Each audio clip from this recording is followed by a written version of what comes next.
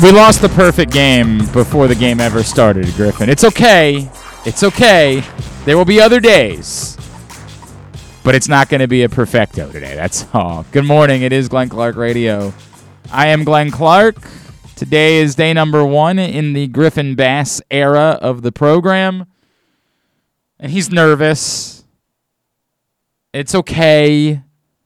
Mistakes are going to be made. Remember, I'm number 2. I'm Mike number 2. And Got it. Fitting, I know perhaps. Fitting that I am number 2. As a lot of people have had some things like that to say about me over the years. It looks like you could bring me down slightly on the gain, actually, on just slightly, just a tick. Hi, good morning. Hope everybody's recovered from what has been an electric weekend, a busy weekend here in Baltimore. We've got a lot to do on the program today. Obviously, we're going to talk plenty about Adley Rutschman. Talk about Preakness. We'll talk about the NBA playoffs, all of that type of stuff. Among those scheduled to join us on the program today, Chad Brown, the trainer of early voting, is going to check in with us after winning another Preakness title. A few years removed from cloud computing, early voting wins the Preakness this year. Chad Brown will tell us a little bit more about that. Also, later on in the show, we're going to meet for the first time incoming Maryland basketball commit and transfer Jahmir Young, who still is keeping his name in the NBA draft process and is still, weighing his options. But the word is that he is going to come to the University of Maryland after he put up some pretty big numbers at Charlotte. We will talk to Jahmir Young for the first time. Jeremy Kahn will join us as he does every Monday here on GCR and also later on in the program. I'm really excited about chatting with Ray Parler, an Arsenal legend and a very popular media personality when it comes to British football. Arsenal and Everton are coming to Baltimore. The Charm City match on July 16th. He's going to tell us more about what we can expect from that. We need to make sure we support that, as we are only a couple of weeks away from the 2026 World Cup host cities being announced. So we want to make sure that, we show as much as we possibly can as a city. Every ounce of evidence that we can show to the folks at FIFA that we are deserving of hosting World Cup matches. I'm just hoping that we can do that. By the way, the actual date will be June 16th, that the World Cup match, the host cities, will be announced for 2026. I was reading Grant Wall. I don't want to give everything away because Grant Wall has a Substack that he asks people to, pay to subscribe to, and I chose to do that. And Grant Wall, very high on Philadelphia's chances and leaves them kind of mixed when it comes to Baltimore and Washington, where he says, hey, there's a lot of people that don't believe there's a chance that they'll leave out Washington, the nation's capital, when the U.S. hosts the World Cup, and because this bid is now Baltimore and Washington together, the only way for Washington to be involved is for Baltimore to host matches. And particularly given that it's the 250th birthday celebration of our fine country, there is this belief from some that there's no way that they'll be left out. But then there's the flip side argument, which is if Philadelphia is definitely in, Baltimore is not very far away. Is it too close? They want to spread things out more, or for potting reasons, they want to keep them closer together, and that's hard to figure out. But we are less than a month away from knowing whether Baltimore will host matches in the 2026 World Cup, and this is an opportunity for us to continue to show that this is a football city. And so we'll talk to Ray Parler about Arsenal and Everton coming up in July. So that's what's all coming up on the program today. Today's show is brought to you by the Baltimore Police. Join a proud new generation of Baltimore Police. Make an active difference in your community. Start with competitive wages, excellent benefits on day one. Join for good at bpdrecruit.org. Griffin, you okay, buddy? You going to be all right? Yeah, I'm doing fine. There were people that were saying it made sense. By the way, I'm using Paul's. I do this sometimes. I forget to put my own spit guard on the mic so Paul can enjoy my saliva when he comes back in to do the bat around. Unfortunately, we don't get to do the bit where we say Paul's dead because he's going to do the bat around on Saturday. There were people that were saying that maybe it was good the Orioles didn't have a packed house for Adley Rutschman's first career game because it took a little pressure off of him. And I said, well, that doesn't make a lick of sense. If Adley Rutschman can't handle 30 to 40,000 people crowds, then we got a bigger problem because we're hoping he's going to play in front of many of those during his time in Baltimore. If he's not, that's far more problematic. If he's impacted by that, that's far more problematic. If he is screwed up by there being a big crowd, we've got real problems. We've got major problems. So whether it's true or not, if it's true, I hate it.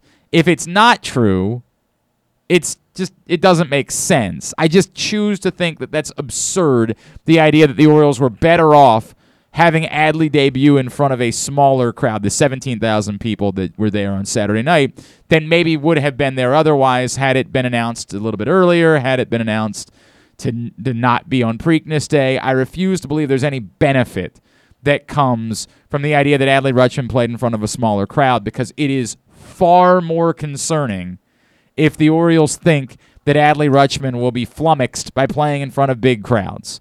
We have to pray that there will be big crowd after big crowd after big crowd after big crowd after big crowd coming for Adley Rutschman in the future. That being said, you don't have to worry about there being 30,000 people here today, Griffin. You get to do this almost pressureless. There, it's just you and me. Maybe one or two people that are checking in during the course of the program. No pressure for you. Don't worry about it. You can't be too distracted by the tennis. I understand it's the most important thing going on in the world right now, but I've seen you look over 12 times in the last 5 minutes. There's movement going, so I have to kind of keep looking. It's sort of like I'm not good at focusing. It's what is it? What is the a squirrel? It's the from the, what was that? Up, right? Like Ice Age? No. The motion picture Up. Yeah. With the old man and the balloons. Yeah. But what squirrel? Whenever there would be the way that they would distract the dogs. Okay. Boy. Yeah. I'm all over the place. We're off to a rough start. All right? We're going to focus in. We're going to deliver from this point forward. Shake it all off. Come on, let's actually physically do it. Shake it all off. Get it all out of our system. All right? Like the tennis isn't even happening. I promise I care way more than you do about it. But I will only look at times where it is appropriate for me to look. Unless you're telling me that something interesting is happening, like Jordan Thompson taking a set from Rafael Nadal. And then, in which case, we will shut down this show. We will turn it off, and we will worry about the French Open at that point. All right. So, yes, we all know that what everybody has been talking about for a couple days is Adley Rutschman. I do have a column coming today. You can't do it, can you? I can't. You got. How do we make this work, Jordan?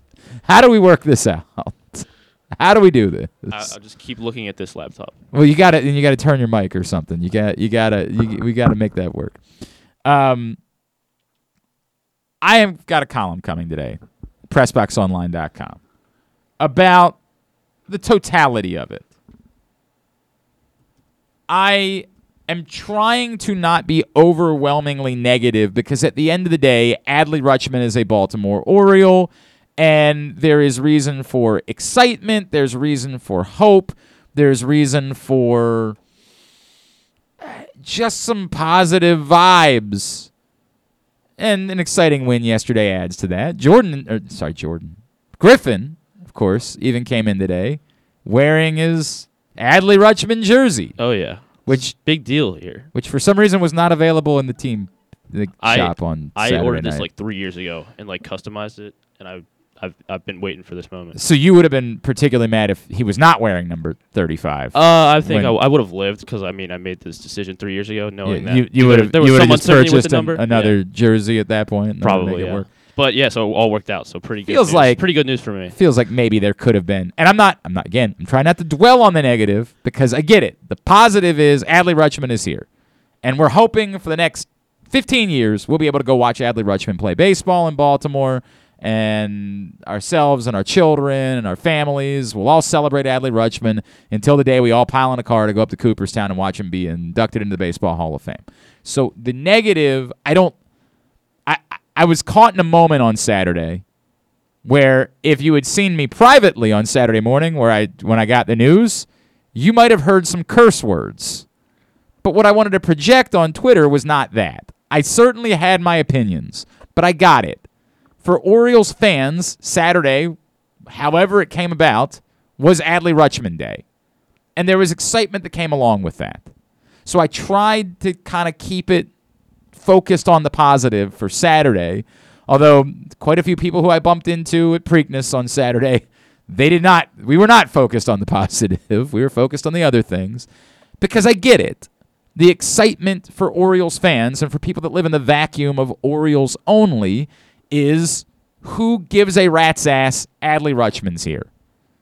And Adley Rutschman is our Savior and our Messiah, and he will save us from our sins, and he can walk on water, and he can turn blood into wine or something like water into wine. I apologize. Believe it or not, I haven't gone back and restudied all my Bible stories over the years.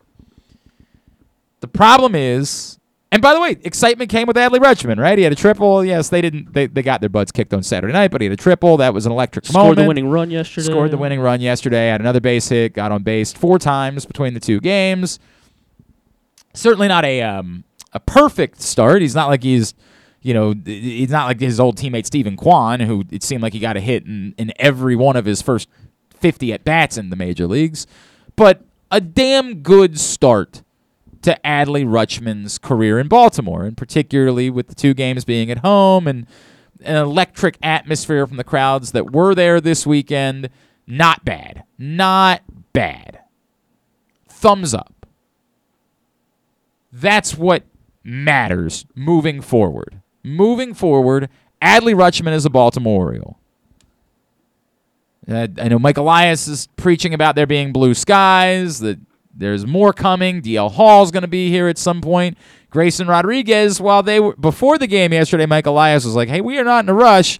Obviously, Spencer Watkins getting hit with a line drive and Grayson Rodriguez being lined up for the day that Spencer Watkins' next start would come up. It makes you wonder, although it would not be ideal to have Grayson Rodriguez make his first start on the road. So I don't know what you do about that, but it's definitely out there in the ether. I don't know if there's been an update. I guess I should have, if there was a Spencer Watkins update in particular, I probably should have gotten that answer before. You're concerned about Grayson starting on the road in his first start? Yeah, I would not do that. And okay. I'll get back to that when we talk more about my issue in the column that I have coming up. Okay. Spencer Watkins. Is there an update on Spencer Watkins? I apologize. I was so excited after the game yesterday. I didn't even bother to figure out if there was an update on old Spence. Spencer Watkins' X-rays are negative. So it's a right forearm contusion. So I don't know what that means. I don't know if that means that Spencer Watkins would be able to make his next start. You know, if there's not more significant damage, I have no idea. But it's pretty clear that the idea was not to rush Grayson Rodriguez just because Adley Rutschman was here. Adley Rutschman's here. Orioles have been a bit more competitive than maybe we expected them to be this season.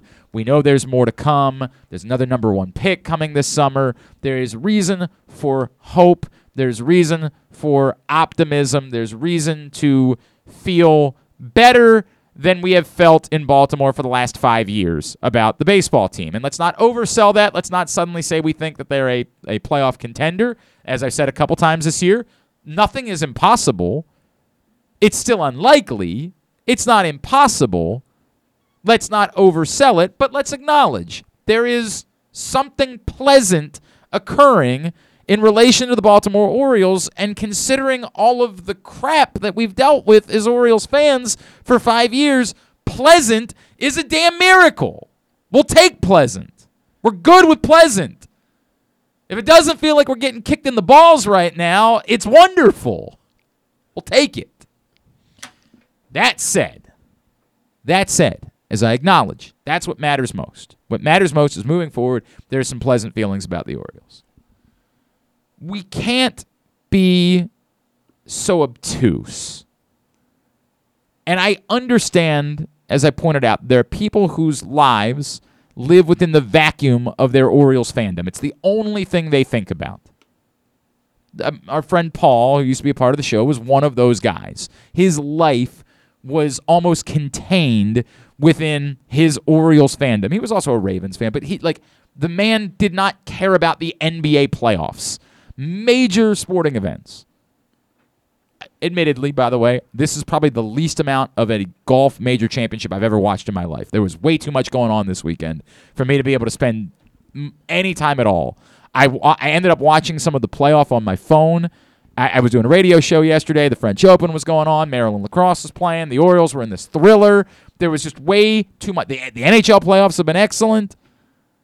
There was way too much going on. This is a bad time to move the PGA Championship to this weekend, as it turns out. I don't think we really fully understood that because, they did it during the pandemic and not everything was going on. Now that everything's back and everything's normal again, they got to think that through a little bit more. Not a good time for the PGA Championship to be happening. When is it normally? It was in August. They moved it out of August for a few reasons. And I think one was related to the Olympics and wanting there to be more participation in the Olympics from golfers. But they moved it into May for a bunch of different reasons. And for the first couple of years, I just don't even think I noticed that it was a really bad time. But like yesterday, it hit me. This is an awful time for you to be playing the PGA Championship. There's way too much going on that you can't. This is bad. Try again. Figure out a different weekend. But for those that live within that vacuum of the Orioles are all that matter, those people don't give a flying F about any of the problems associated with how we got to this point with Adley Rutschman making his debut on Saturday night. For those people, all that matters is we got Adley Rutschman, and I had a 12-hour heads up, and I was able to get to the game. Well, you were among the few. 17,000. It's a bummer. Yeah. And that's the crux of what I write today, because I don't want this to seem like I'm coming off taking some sort of personal shot at the Orioles. They can do whatever it is they want to do. And if they prioritize certain baseball things ahead of making the most out of Adley Rutschman's debut game, that's their call. And if Adley Rutschman turns out to be as good as we all hope that he would be, obla-dee, obla-da. But looking again, this is the macro versus micro. The micro is this was the most exciting thing that was happening to the Baltimore Orioles since at least 2016. And because there isn't really a game in Baltimore in 2016 that stands out in some significant way, you could probably argue the most important thing that's happened in Baltimore since 2014, and there were 17,000 people that were there. And that I can't shake is a huge bummer.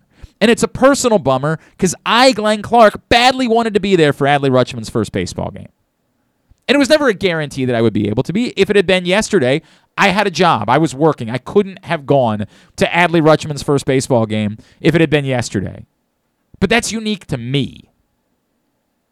It wasn't unique to me what happened on Saturday. What happened on Saturday was the most obvious thing that anyone could have ever seen coming with Adley Rutschman debuting on the day of Preakness. And I don't say this to say that the world should shut down because Preakness. It's funny because we talked about this over the years. A lot of times people will compare, like in Kentucky, the day before the Derby on Kentucky Oaks Day, they have 100,000 people come out to that event. It ain't anything like that here in Baltimore the day before. And one of the things I tell people, having covered it, is you don't realize they shut down schools on Kentucky Oaks Day. They have built that thing up to be the most important day of the year in Kentucky. Within the state, the most important day, that's their day. They treat it that way.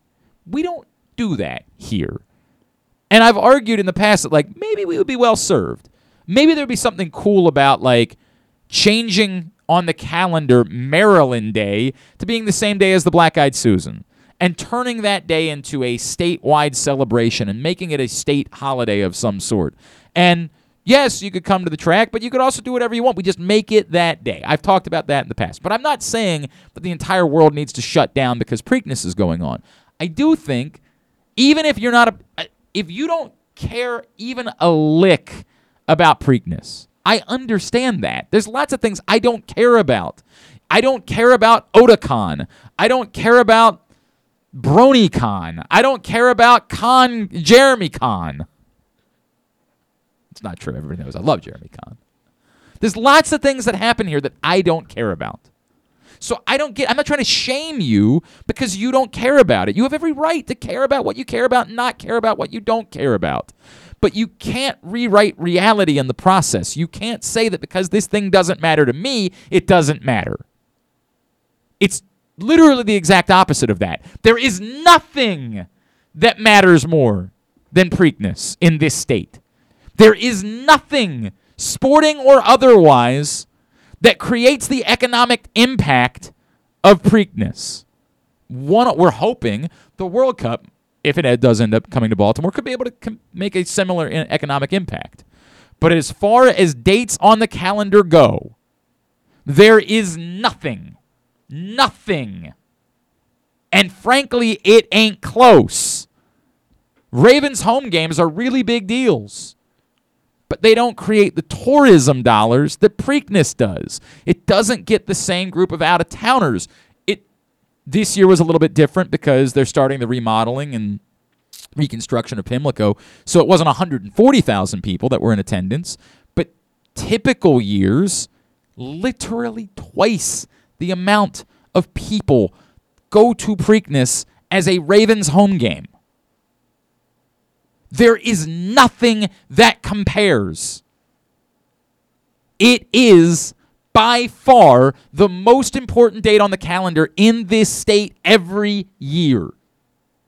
Period with a T. Period to the way the kids like to say it. It is indisputable. There is inarguable.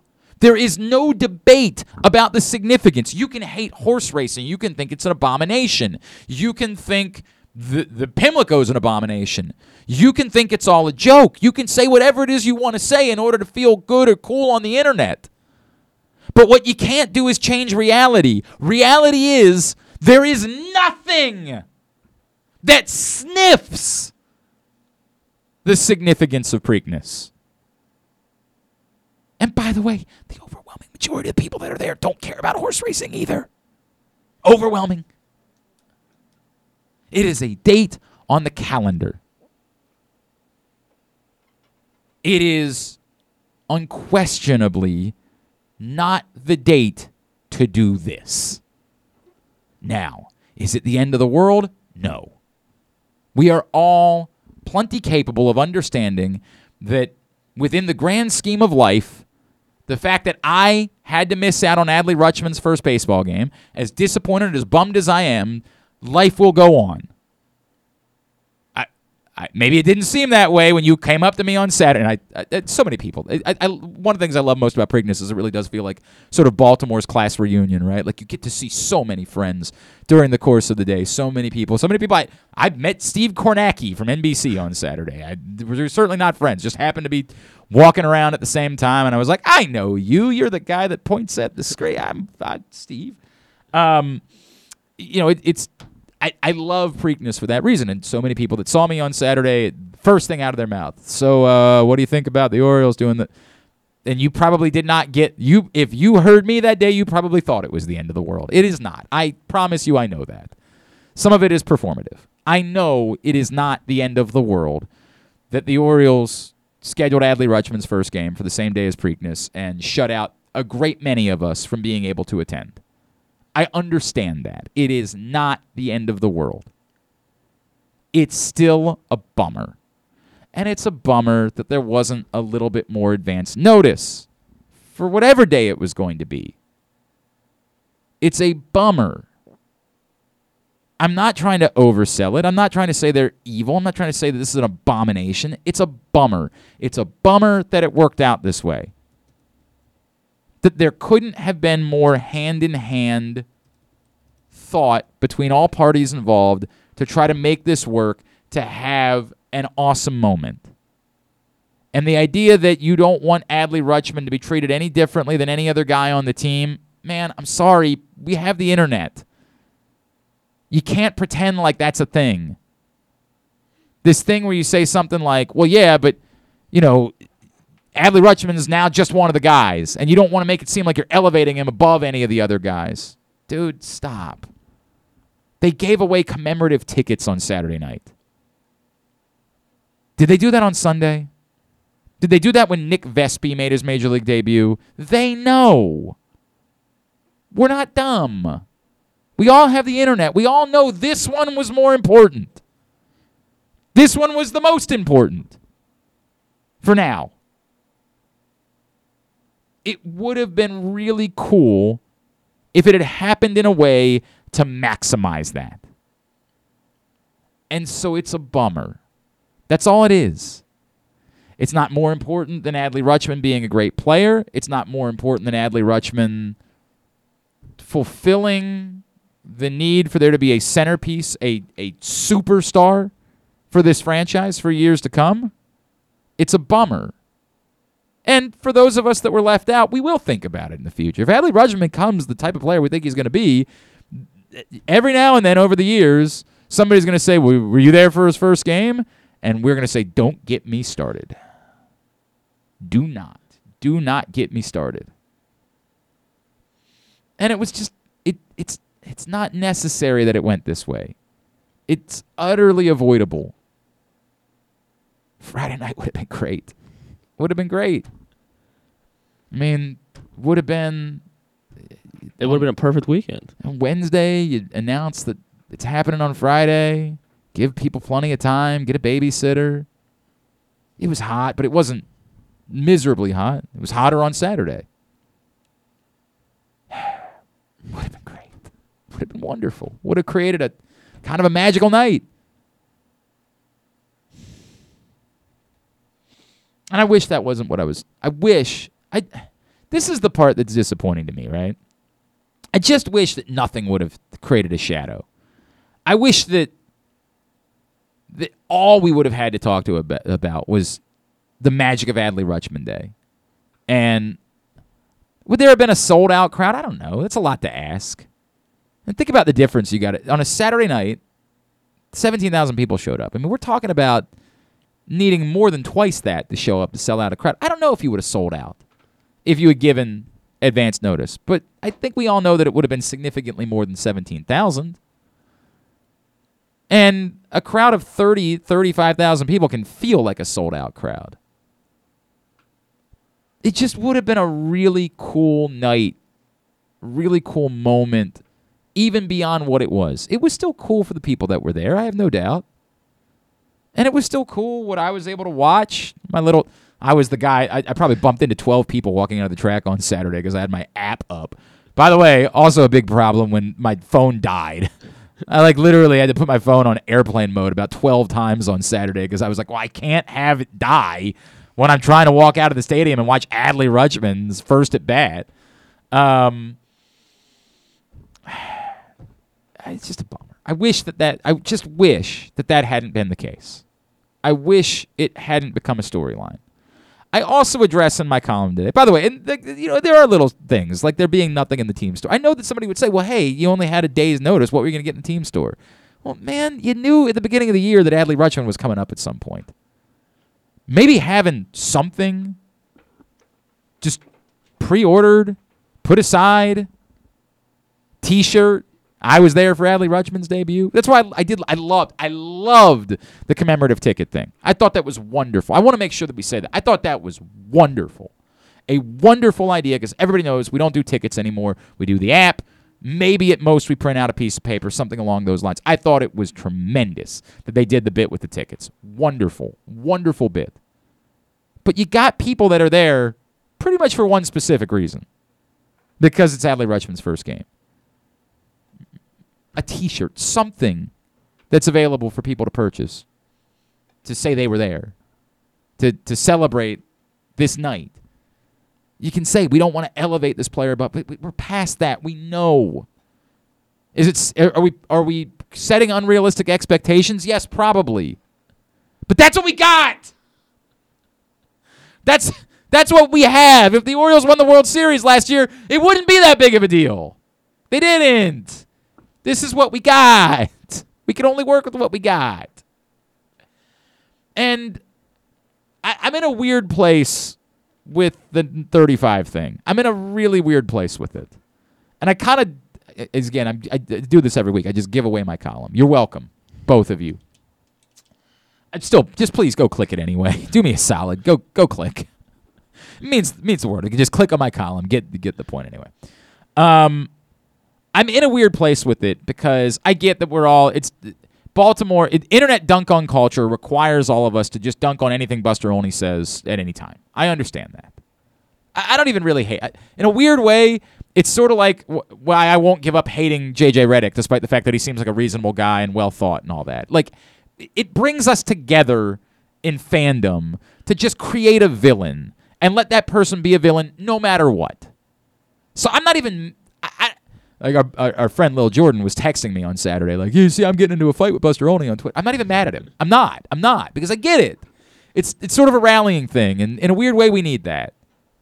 Yeah, Buster's a professional, and we in reality, we got to give, as negative as he's come off and as ridiculous as it seemed at times, Buster is a long, tenured, respected member of the baseball media. We have to be realistic about that, too. Buster Olney's mad because the Orioles are letting Adley Rutschman wear Mike Messina's number. As there's a bunch of things there, right? As a lot of people pointed out, so many players have worn Mike Messina's number since Mike Messina left Baltimore because it ain't retired. So if it's not retired, Adam Plutko, who most of you probably forgot existed, can wear Mike Messina's number. Adley Rutschman, of course, is more significant. And so I'm in a weird place, right? Because there's two things that happen in this conversation. The first is you say, well, hey, why are you suddenly mad about this? This has gone on for years. You never said boo when anybody else wore number 35. And the easy answer to that could be nobody even really noticed when some of these cats are wearing number 35 because they weren't relevant enough to care. There's the next part of it, which is I hate the disrespect we show to Mike Messina. I loathe it. I loathe the way we treat him because he wouldn't take an oath of fealty, because he wouldn't get on bended knee and say, you're the prettiest, I promise.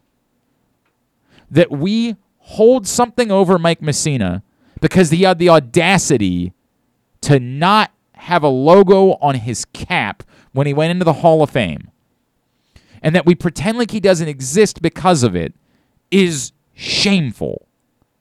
It makes us seem small. We talk a lot about a Napoleonic complex in Baltimore. I feel like we don't have to go out of our way to prove it. Greg Maddux didn't wear a logo on his cap when he went into the Hall of Fame. Do you think that prevented either the Atlanta Braves or the Chicago Cubs from retiring his number?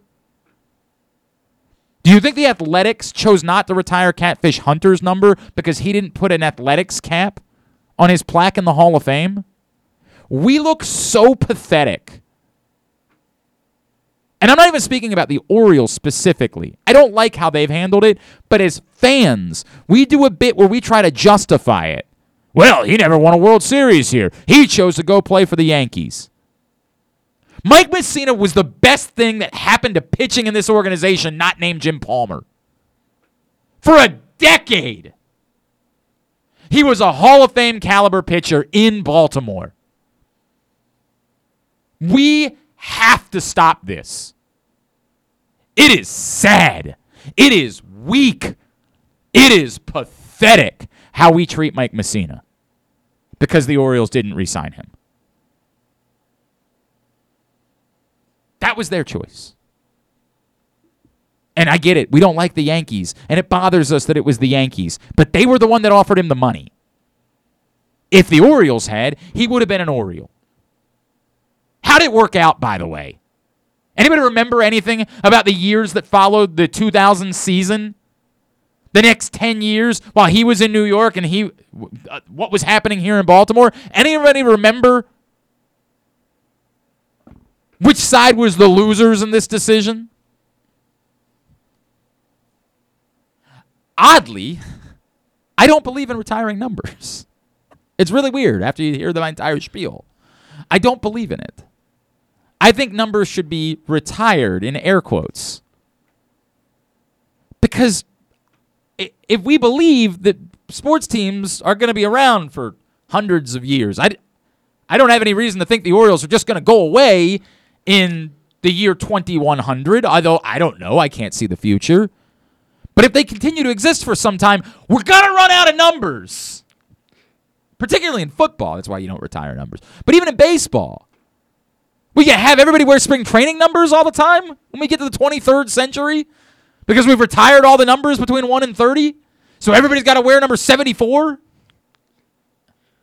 I don't like retiring numbers. I like the idea of taking a number out of rotation for a while. And what I really like is the idea that when somebody does wear a number again, you sort of do something to honor it being put back into rotation. I think it would have been really cool if on Saturday there had been a video from Mike Messina saying, I know we're really excited about Adley Rutschman. I think it's awesome that he's going to be wearing number 35 in Baltimore. I love it. That would have been an electric moment. Put it out on social media. Play it before the game. It would have been awesome. I'm opposed to retiring numbers, but I'm drastically opposed to disrespecting Mike Messina. I don't care that Adley Rutschman's wearing number 35, and I won't care if in some year, if they select Drew Jones number 1 overall this year, and in a few years Drew Jones wanted to wear number 8, I would like to have that conversation because I don't believe that numbers should be retired forever. I think it should be taken out of rotation for a little while. And then I think there should be a conversation. Maybe Drew Jones makes a phone call to Cal Ripken. Hey, man, I would really like to wear number 8. And let's have a moment where it's cool. And it sort of ties the Orioles of the past and the Orioles of the future together. I think that'd be swell. We're going to have to blow past the first break. We'll get it after we talk to Chad Brown. I screwed up. I just looked down and realized it was 10:30. We'll call him in 2 minutes. But I just looked down and realized we're not going to have time to get the break in before we talk to Chad Brown. My fault. Well, you're doing a really good job. That's why. We'll get to it. I was getting lost too. I'm getting fired up. I'm sorry. I agree. Because when I ordered this 35 jersey 3 years ago, it just wasn't even a thought for me about Mike Messina wore that number, and that might say more about me. I'm younger, so I don't. I wasn't here. I wasn't around when Mike Messina was killing it for the Orioles. But I guess it could be a reflection on me not doing my due diligence on the Orioles history. But I just never. It wasn't even a thought that Mike Messina wore that number. It's funny. Our old intern Lil Jordan, who now works with us in a more part-time capacity at Pressbox, Jordan messaged me and he said, "Look, I have to admit that some of this is my naivete because of my age about Mike Messina, which I wouldn't be proud of. Like you should dive in, read a book, read a book. It'd be my suggestion. Let's start there." Pick a book. I just read Muggsy Bogues' book. Read that one. I don't know. Read a book. I wouldn't be proud of what you don't know, but I understand it. And that's part of the problem that I have. Because the Orioles haven't done the right thing in how they recognize Mike Messina over the years, guys like you don't even think about it. And again, it's not the end of the world to me. Despite the fact that Mike Messina was the dude, was the reason I wanted to go to the ballpark every fifth day when I was a kid. I have extraordinary reverence for Mike Messina. But again, I still don't think it's the end of the world that somebody would wear number 35 in Baltimore. And I mean this. I don't think it would be the end of the world for somebody to wear number 8. I'm not encouraging it. I'm not saying let's go give number 8 to Rougned Odor. I'm not trying to say something along those lines. I think the circumstances matter. I think you consider when, why, who, all of those things when you make a decision about someone wearing a previously retired, in air quotes, number. I think Adley Rutschman would be the perfect candidate to put a number back into rotation. The perfect candidate. I just don't want us to disparage and disrespect Mike Messina anymore. I'm sick of that. That infuriates me. It enrages me when we disrespect Mike Messina. Because he wouldn't tell us we were the prettiest. And that's what it comes down to. We're so small. We so desperately need someone to tell us we're pretty. You like us more, right? We're prettier than your other girlfriend, right? Right? Right? We were better in bed, weren't we? It's so sad. We are so frail and pathetic as sports fans that we pretend like it matters what's on someone's cap. Like Mike Mussina didn't pitch for the Orioles for 10 years unless the plaque in a museum has that logo on it. Weak sauce. Embarrassing on our part. We know. We saw it. We lived it. We experienced it for 10 years. Good teams. We got to feel. I would just try calling him from your cell phone in case he doesn't recognize the number. We got to be a part of the Mike Mussina era. It kicked ass. It would have been nice if it had been, a World Series title, 96 or 97. We might think of it a little bit differently. And yes, we would have preferred he didn't go on to New York when the Orioles decided they weren't going to pay him the money that we didn't fundamentally believe in paying someone who only plays every fifth day. Would have been nice, but it didn't work out that way. And it doesn't change what happened. All right. Get to some of your comments. John Little Rock, I know you were fired up all this weekend, too. I understand. Why didn't they call him up for Friday night? He was off on Thursday. Makes no sense. I don't believe that they were getting a packed stadium regardless of when they did it. They just really draw, and I can't believe people are so obsessed over attendance. I mean, they would have gotten a better. There would have been a better crowd. There's no debate about that. There would have been a better crowd. Would it have been sold out? I don't know. That's hard. It's hard to sell a game out. The week's notice, maybe. If you would a week in advance announce it was Friday night against the Rays, maybe. I mean, there were still a lot of people who went to the concert at Pimlico on Friday night. I don't know. It was a tough weekend for doing this. Sunday might have been the ideal day. Not for me, but for everybody else. Don't know. Today's show also brought to you by the print issue of Press Box, which does feature one Adley Rutschman on the cover. There he is. Takes a leader. Great cover story from Luke Jackson. It's available right now for free at your neighborhood Royal Farms, any of the hundreds of locations around town where you find Pressbox. Read it all. PressBoxOnline.com. When we come back in, we're hoping to be joined by Chad Brown, the winning trainer from Preakness and early voting. If not, we'll continue on. We know that we have others that are scheduled to join us this morning. Griffin's batting 0 for his career. It's Glenn Clark Radio.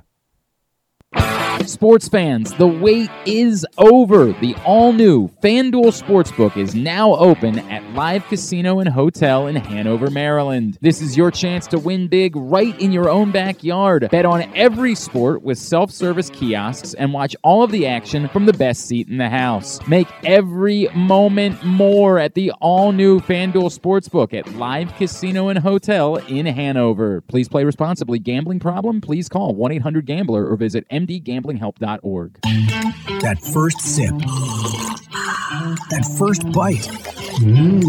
Start your day off right with a delicious breakfast at Royal Farms. Choose from a fantastic selection of fresh Royal Farms breakfast sandwiches and top it off with a rich hot cup of the freshest coffee in the world.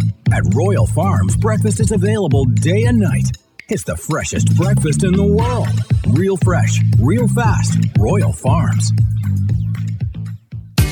Baseball is back, and so is the spring seasonal menu at Glory Days Grill. Start with the opener, flash-fried pork belly with our popular Korean No. 2 sauce, and take a bite out of the Crunch Burger, topped with home run sauce, white American cheese, and house-made chips. It also features irresistible options like a baseball-cut sirloin with blue cheese, grilled shrimp with garlic butter, and a strawberry salmon salad. And then there's the closer, the Cracker Jack Sundae with a waffle, ice cream, and Cracker Jack.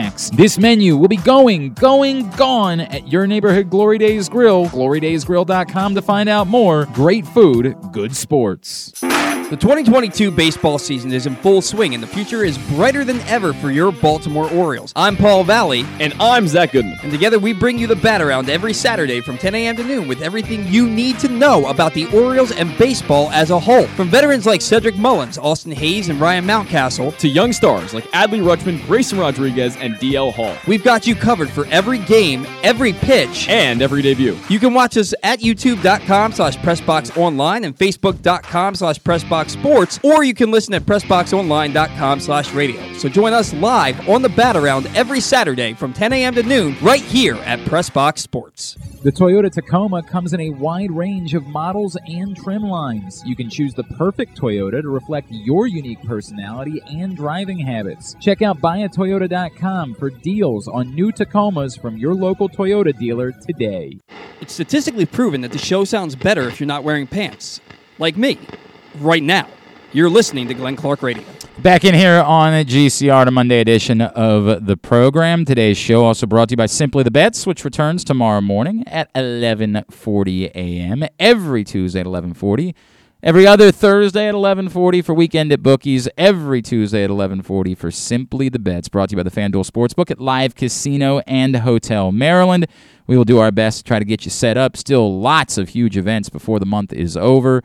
There is the Gervonta Davis fight this weekend. There's the UEFA Champions League final, the Indianapolis 500, the NCAA. There's just so much going on. We will do our best to help you with all of those things here on Simply the Bets tomorrow morning at 11:40 a.m.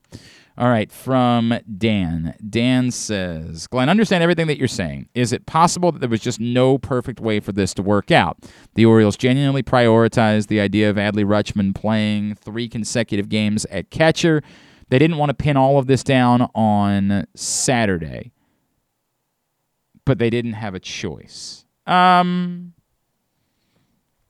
Is it possible? Yeah, of course it's possible. I mean, yes. This is why it's important to me. This isn't about blame for me.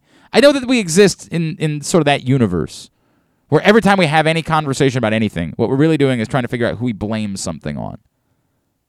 I'm not blame. It's a bummer. I wish it had worked out differently.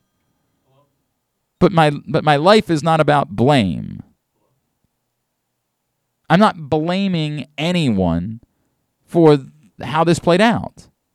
It's a bummer that it didn't. But is it possible that the Orioles, really did internally say, these are the things that matter?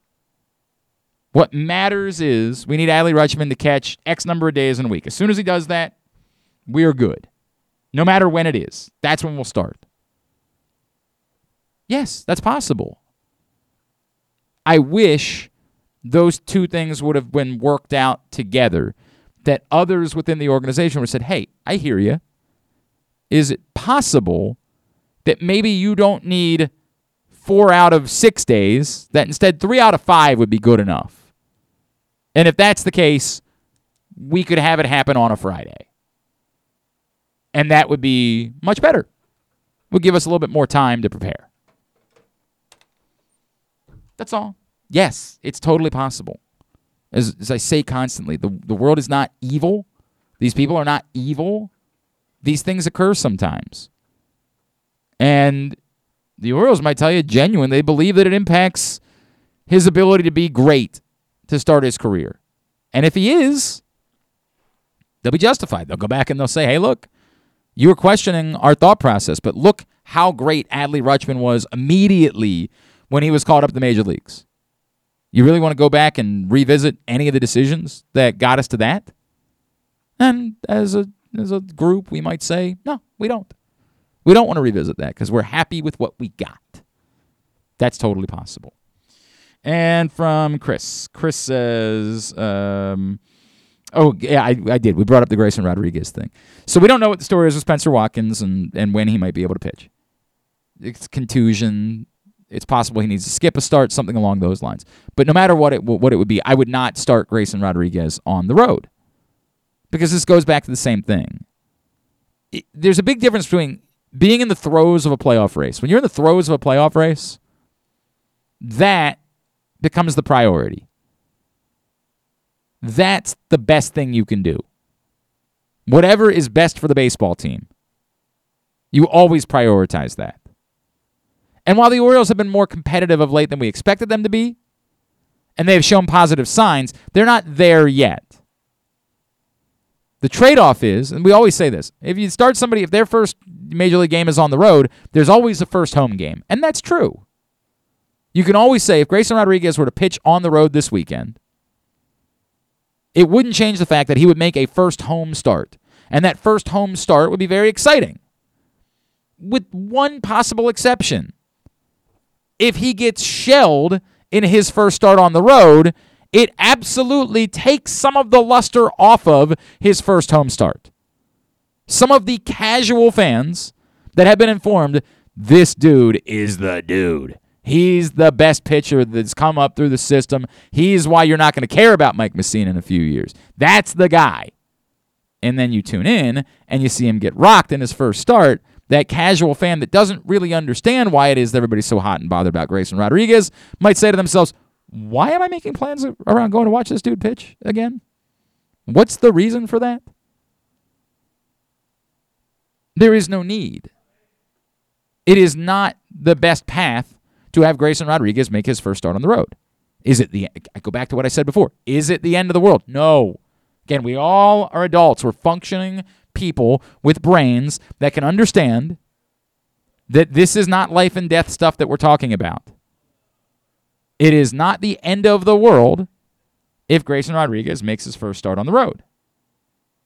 It's not the end of the world if Grayson Rodriguez makes his first start on the road and gets rocked, and there's a bit less excitement about the first home start. Again, what matters long term is how good Grayson Rodriguez is. But there's no need to do it. You can bullpen your way through a game. They just did it yesterday. They won bullpenning their way through a game. You can bring up someone else. You can have Keegan Aiken make an emergency spot start. There's plenty of things that you can do in order to get through one game. If that's what's required.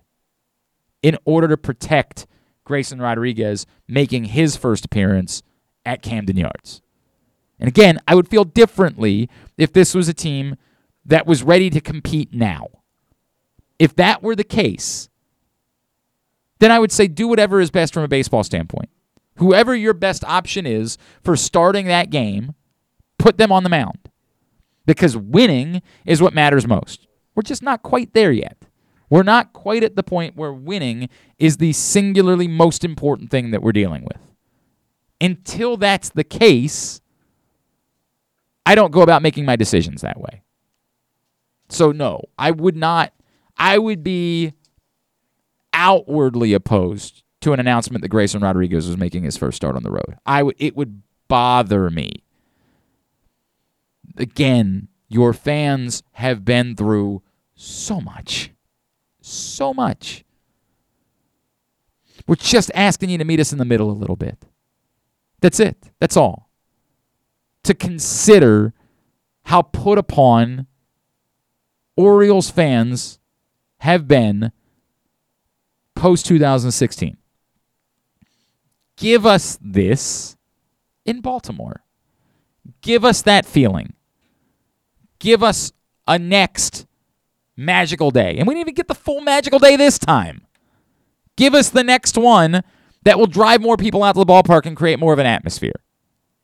That's what we're asking for. It's not too much, and there is just no way you can sell me on the idea that the importance of that one game on the road for this team outweighs the good vibes. I keep saying vibes. There's got to be a better, the good nature of what it is that you'd be doing by making sure that Orioles fans got something like that at home. So that's it. That's the end of that. Completely off the subject. Let me cover a few things. I did want to talk. Yes, Brent Urban is back. He's with the Baltimore Ravens. The Ravens get back in. They open up OTAs tomorrow. I believe Brent Urban is going to join us tomorrow morning. Very sensical signing. Brent Urban is a depth piece. And, has been a helpful contributor during the course of his career. I like Brent Urban. I don't want to go anything beyond that. I don't want to try to make it seem like it's particularly impactful. He's a helpful piece. It's a good depth move. Let's not, and we like him, and we like Brent. Brent's a good guy. Always did some wonderful things like My Cause, My Cleats. A lot to like about Brent Urban. I know his wife is very active on Twitter and was doing her Adam Schefter bit over the weekend where she broke the news that Brent was coming back to Baltimore. It's very cute. I like it. I don't have much more than that to say because I can't pretend like someone is something more than they are. Brent Urban's not Michael Pierce. He's not Calais Campbell. He's not one of those. But he's a guy that has proven to be a helpful depth guy during the course of his career. And so because of that, bully. Brent Urban has returned, and that's neat, and we like Brent. So, that's about the end of what I have to say, but I'm happy for him. And, Ravens fans seem to enjoy the idea of Brent Urban being back. God, there were 3 other things that I had on my list. I want to get to all of them. Oh, I did. As I mentioned, I was not watching the PGA Championship live. I did, however, have a bet in on Will Zalatoris, so I was a bit disappointed. I did cash in my Rory McIlroy top 10 bet, however, so that was a thumbs up. Good job. I have a bet in on Will Zalatoris to win, and I shared that with if you had been following Live Casino and Hotel. By the way, as always, the best place to be for all the big events is the FanDuel Sportsbook at Live Casino and Hotel Maryland. So many events coming up this month. I mentioned Champions League. The month, there's only a couple days left in the month, and there's still massive event after massive event. Champions League, playoffs, Indy 500, the whole deal. Whew. So much happening. The best place to be for all of it is the FanDuel Sportsbook at Live Casino and Hotel with their 61 self-service kiosks.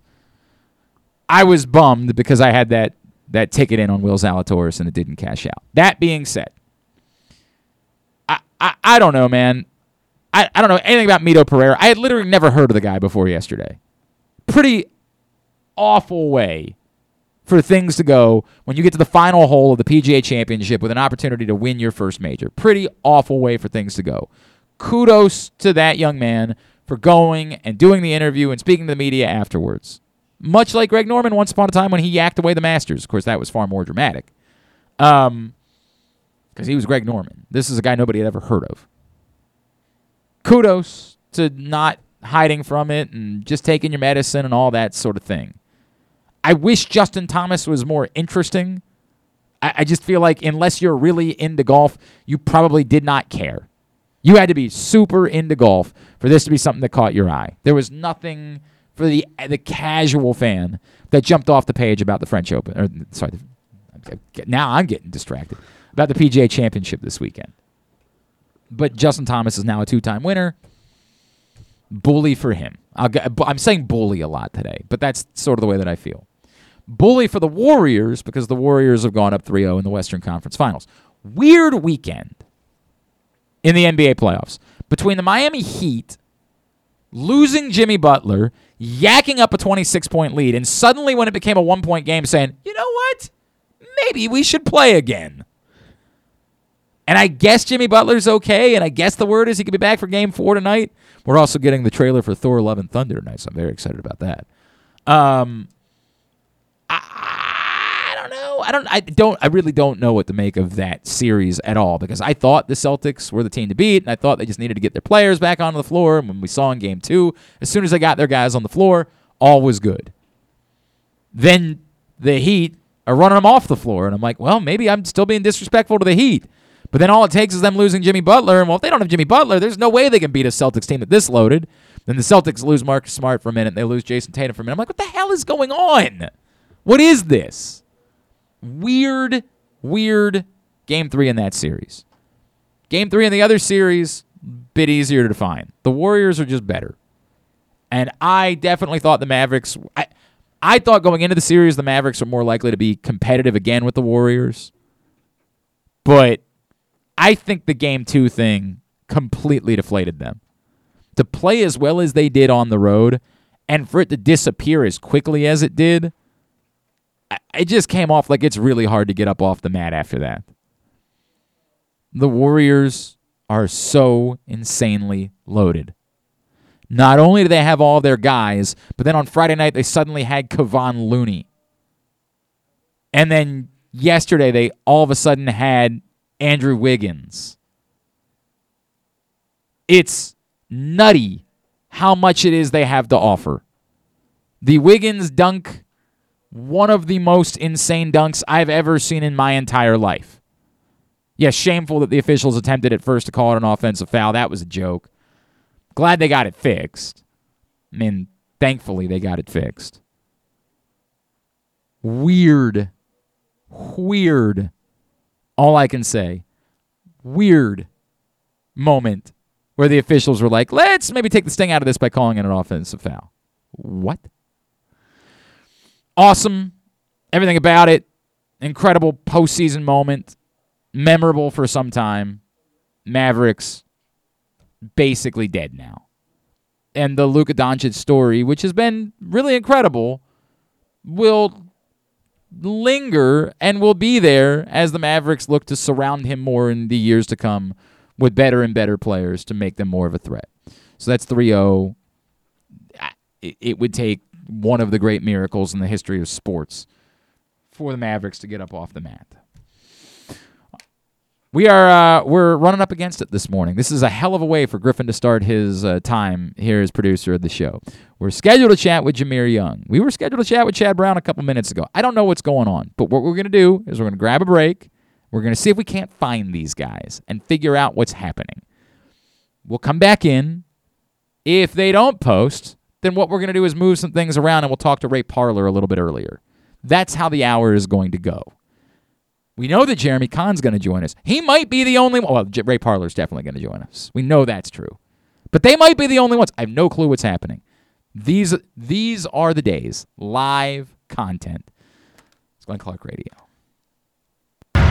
The latest edition of Press Box is available now. On the cover, Luke Jackson profiles Orioles catcher Adley Rutschman, diving into where his passion for baseball and for catching comes from and how he uses that passion to elevate those around him in the Orioles organization. Also inside, Bo Smolka takes a look at how the Ravens' 2021 draft picks can make progress in year 2, and Glenn Clark offers a very unique tribute to former rival Mike Krzyzewski that all Maryland fans can appreciate. Press Box is available for free at over 500 area locations, including 60 Royal Farm stores, and you can always find the entire edition, as well as the best daily coverage of the Orioles, Ravens, and Terps at PressBoxOnline.com. That first sip.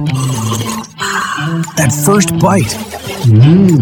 Start your day off right with a delicious breakfast at Royal Farms. Choose from a fantastic selection of fresh Royal Farms breakfast sandwiches and top it off with a rich hot cup of the freshest coffee in the world. At Royal Farms, breakfast is available day and night. It's the freshest breakfast in the world. Real fresh, real fast. Royal Farms. Answering Baltimore's calls for help, running in when others run away, working together toward one shared vision for a thriving city. That's your Baltimore Police. But the department needs more good people, people like you. Join a proud new generation of Baltimore Police and make an active difference in your community. Start with competitive wages and excellent benefits on day one. Join for good at bpdrecruit.org. Sports betting has come to Maryland, and we're ready to help you win some money. Tune in for Simply the Bets every Tuesday morning at 11:40. FanDuel Sportsbook Assistant GM Leon Twyman and VSiN's Aaron Oster join the guys every week to give you all of the info you need and offer you a few winners. And every other Thursday at 11:40, tune in for Weekend at Bookies as Andrew Stecca and Alloy Sports' Brad Kronthal help make you some money for the weekend. So come win some money with us on Simply the Bets every Tuesday and Weekend at Bookies every other Thursday, brought to you by the FanDuel Sportsbook at Live Casino and Hotel Maryland. Listen at PressBoxOnline.com/radio. Watch at YouTube.com/PressBoxOnline. Baseball is back, and so is the spring seasonal menu at Glory Days Grill. Start with the opener, flash-fried pork belly with our popular Korean No. 2 sauce, and take a bite out of the Crunch Burger, topped with home run sauce, white American cheese, and house-made chips. It also features irresistible options like a baseball-cut sirloin with blue cheese, grilled shrimp with garlic butter, and a strawberry salmon salad. And then there's the closer, the Cracker Jack Sundae with a waffle, ice cream, and Cracker Jacks. This menu will be gone at your neighborhood Glory Days Grill. GloryDaysGrill.com to find out more. Great food, good sports. Don't forget that full episodes of the show are available for free on Apple, Spotify, Amazon, and YouTube. But warning, you get what you pay for. You're listening to Glenn Clark Radio. All right, back in here on GCR as we continue along on a Monday edition of the program. Today's show is also brought to you by your local Toyota dealer, buyatoyota.com. Whether your focus is luxury and comfort, convenience and technologically advanced connectivity, or sporty performance and aggressive styling, we got the perfect Highlander for you. Check out buyatoyota.com for deals on new Highlanders from your local Toyota dealer today. I didn't touch on the lacrosse action from the weekend. There was concern about Virginia being more prepared. This Maryland team is a wagon, man. It is insane. I mean, it's just bat-ass nuts how they've been able to run through some of the best teams in the country all year long. That doesn't make them infallible. It's been pointed out by our friend Patrick Stevens, Maryland is getting the late game again on Saturday, that in the last 10 years, the winner of the national championship game has come from the second semifinal only once. Maryland, because of their brand value within the sport, typically gets put in that second semifinal on Saturday. This team is loaded. It's insane how much they have to offer. And they didn't even get off to a hot start yesterday. They were sluggish to start that game and still ended up pummeling Virginia, the defending national champions. But it's tough to play a game on Saturday, late into the early evening, turn around, and try to play again very early on Monday afternoon. It's a difficult thing to do against any opponent, but these are top-notch opponents. So that's what they're going to be up against. It is not a guarantee that Maryland is going to win the national championship. It's far from a guarantee. Are they definitely the best team going into the weekend? Oh, yeah. They are definitely the best team going into the weekend. But this is a hard thing to do, to go play 2 lacrosse games in a short amount of time. They'll get Princeton on Saturday afternoon at 2:30. It's a good Princeton team. If they were to win that, they would again advance to Monday afternoon. And then they'd have to play another really good team. And they'd have to do it with less rest. And I get it, it's only a difference of about 2.5, 3 hours, but it's still less rest. And that's not ideal, as waiting for them would be the winner of the Cornell-Rutgers game. And I get it. They played Rutgers. They dominated Rutgers this season. But it guarantees nothing when you get to this short turnaround. It is remarkable watching this Maryland team. It's really incredible. Also, congratulations to the Maryland baseball team, who clinched the Big Ten regular season title outright over the weekend. And they have put themselves into a place where they almost have to be hosting a regional. There's been talk about them being a national seed and maybe having the chance to host a super regional in the NCAA tournament. It's not ideal because of their facilities, but my God, we're going to try to catch up with someone from Maryland baseball tomorrow, see how that works out. But obviously, if you're a Maryland fan, you combine that with the fact the Maryland women are back in the Final Four after they won on Thursday against Florida. It's been a wonderful spring if you care about sports other than football and basketball, and I think you should. It's been a wonderful, wonderful spring for Maryland fans, as men's and women's lacrosse and Maryland baseball have all been phenomenal and all have opportunities to do incredible things in the coming weeks. Okay, let's move some things around. I say we're going to talk with Ray Parler right now. And hopefully, maybe somebody who was supposed to join us before will end up getting back in touch with us, and we can make that happen a bit later on this hour. We had to do this a little bit earlier on. Time difference. He's on the other side of the world. A legend in the sport of football, but the other football, the one that John in Little Rock likes. Telling us a bit more about an event that's coming to Baltimore this summer. Let's chat with Ray Parler right now here on Glenn Clark Radio. Well, let's talk some football now here on GCR. And there is a massive event coming to Baltimore's M&T Bank Stadium this summer, and I am really excited for Everton and Arsenal. And I said, well, who is someone that could tell me a little bit more about what it is that I should expect from this event coming up a little bit later on this summer? And I thought, man, this guy, a legend and an incredible media personality, why wouldn't I bring Ray Parler onto the program to tell me more about what is coming up? Ray, it's Glenn here in Baltimore. It is such an honor to chat with you. Thank you for taking a couple of minutes for us. How you doing, Glenn? Yeah, very good indeed to speak to you guys. It's so great to chat with you, my friend. First of all, before we get into this, take me through watching yesterday. I mean, my God, what a wild day that was. Yeah, it was indeed. And always the last game of the season is always very special. I was so pleased that lots of things were still at stake. I mean, relegation and obviously the title race was unbelievable. I mean, Aston Villa, Steven Gerrard doing an old favour to his old team.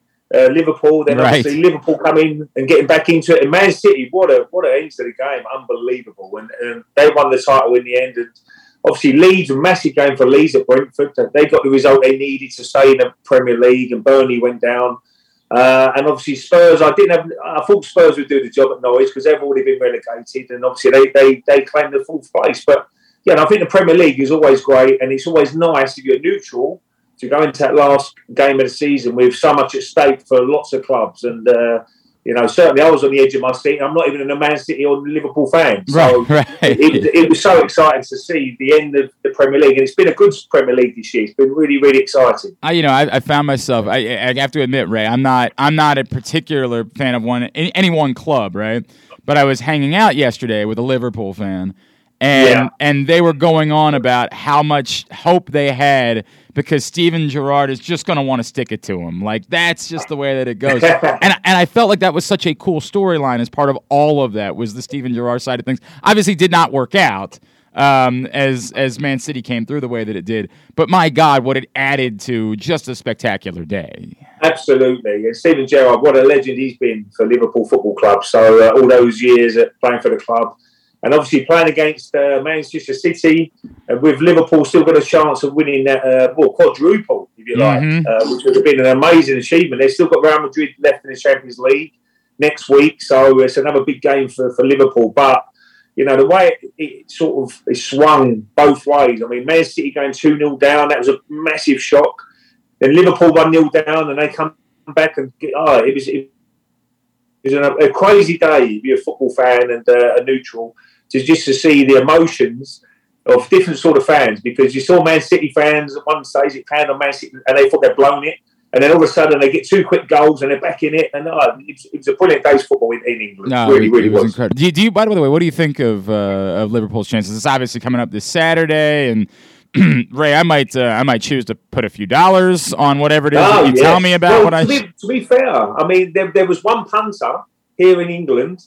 I've just read it up, and he had a cash out for £95,000 when Aston Villa were 2-0 up against Manchester City, and he didn't take it. I think for £100 bet, I think it was, and he stayed in the bet because obviously Liverpool looked massive favourites to win the title at one stage in that game. And all they had to do was beat Real Madrid next week. So he stayed in the bet, and obviously Man City come back and done the business in the end. So he'll have a sore head this morning. Yes, I would be particularly troubled by it.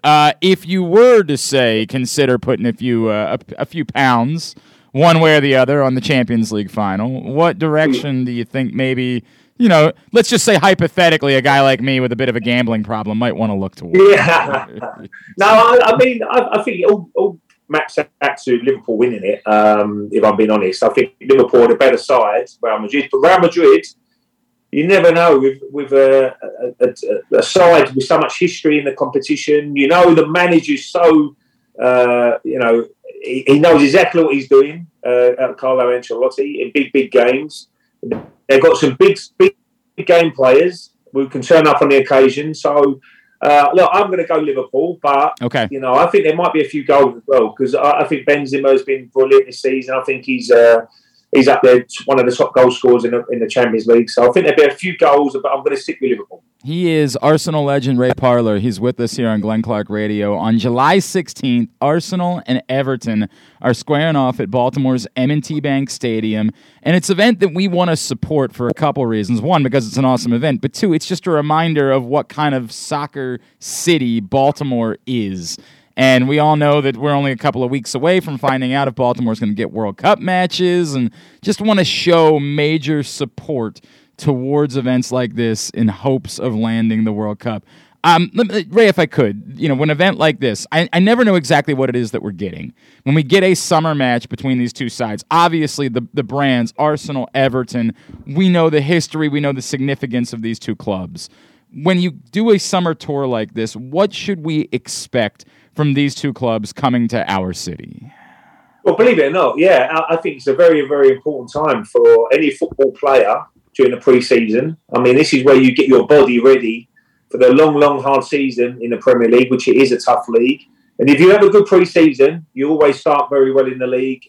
So I think both managers, obviously Frank Lampard, just about stayed up this year for Everton. They left it late to stay in the Premier League. I'm sure there'll be a few players moving clubs and coming to Everton, coming to Arsenal, wanting to prove that they're good enough. And Arsenal got some good young players already playing in the team, so I think it'd be a great occasion. I was lucky to go with the team in LA, and they played in Charlotte as well, which was a fantastic. Loads of people turned up. They had a really good day out, and I'm sure it'll be the same in Baltimore. And I'm just hope everybody can come out. We'll have a few beers, we'll have a bit of fun, and you can watch a really good soccer match, because the more people there, always is much better atmosphere. Mm-hmm. And the players respond to atmospheres, I promise you. I've been there.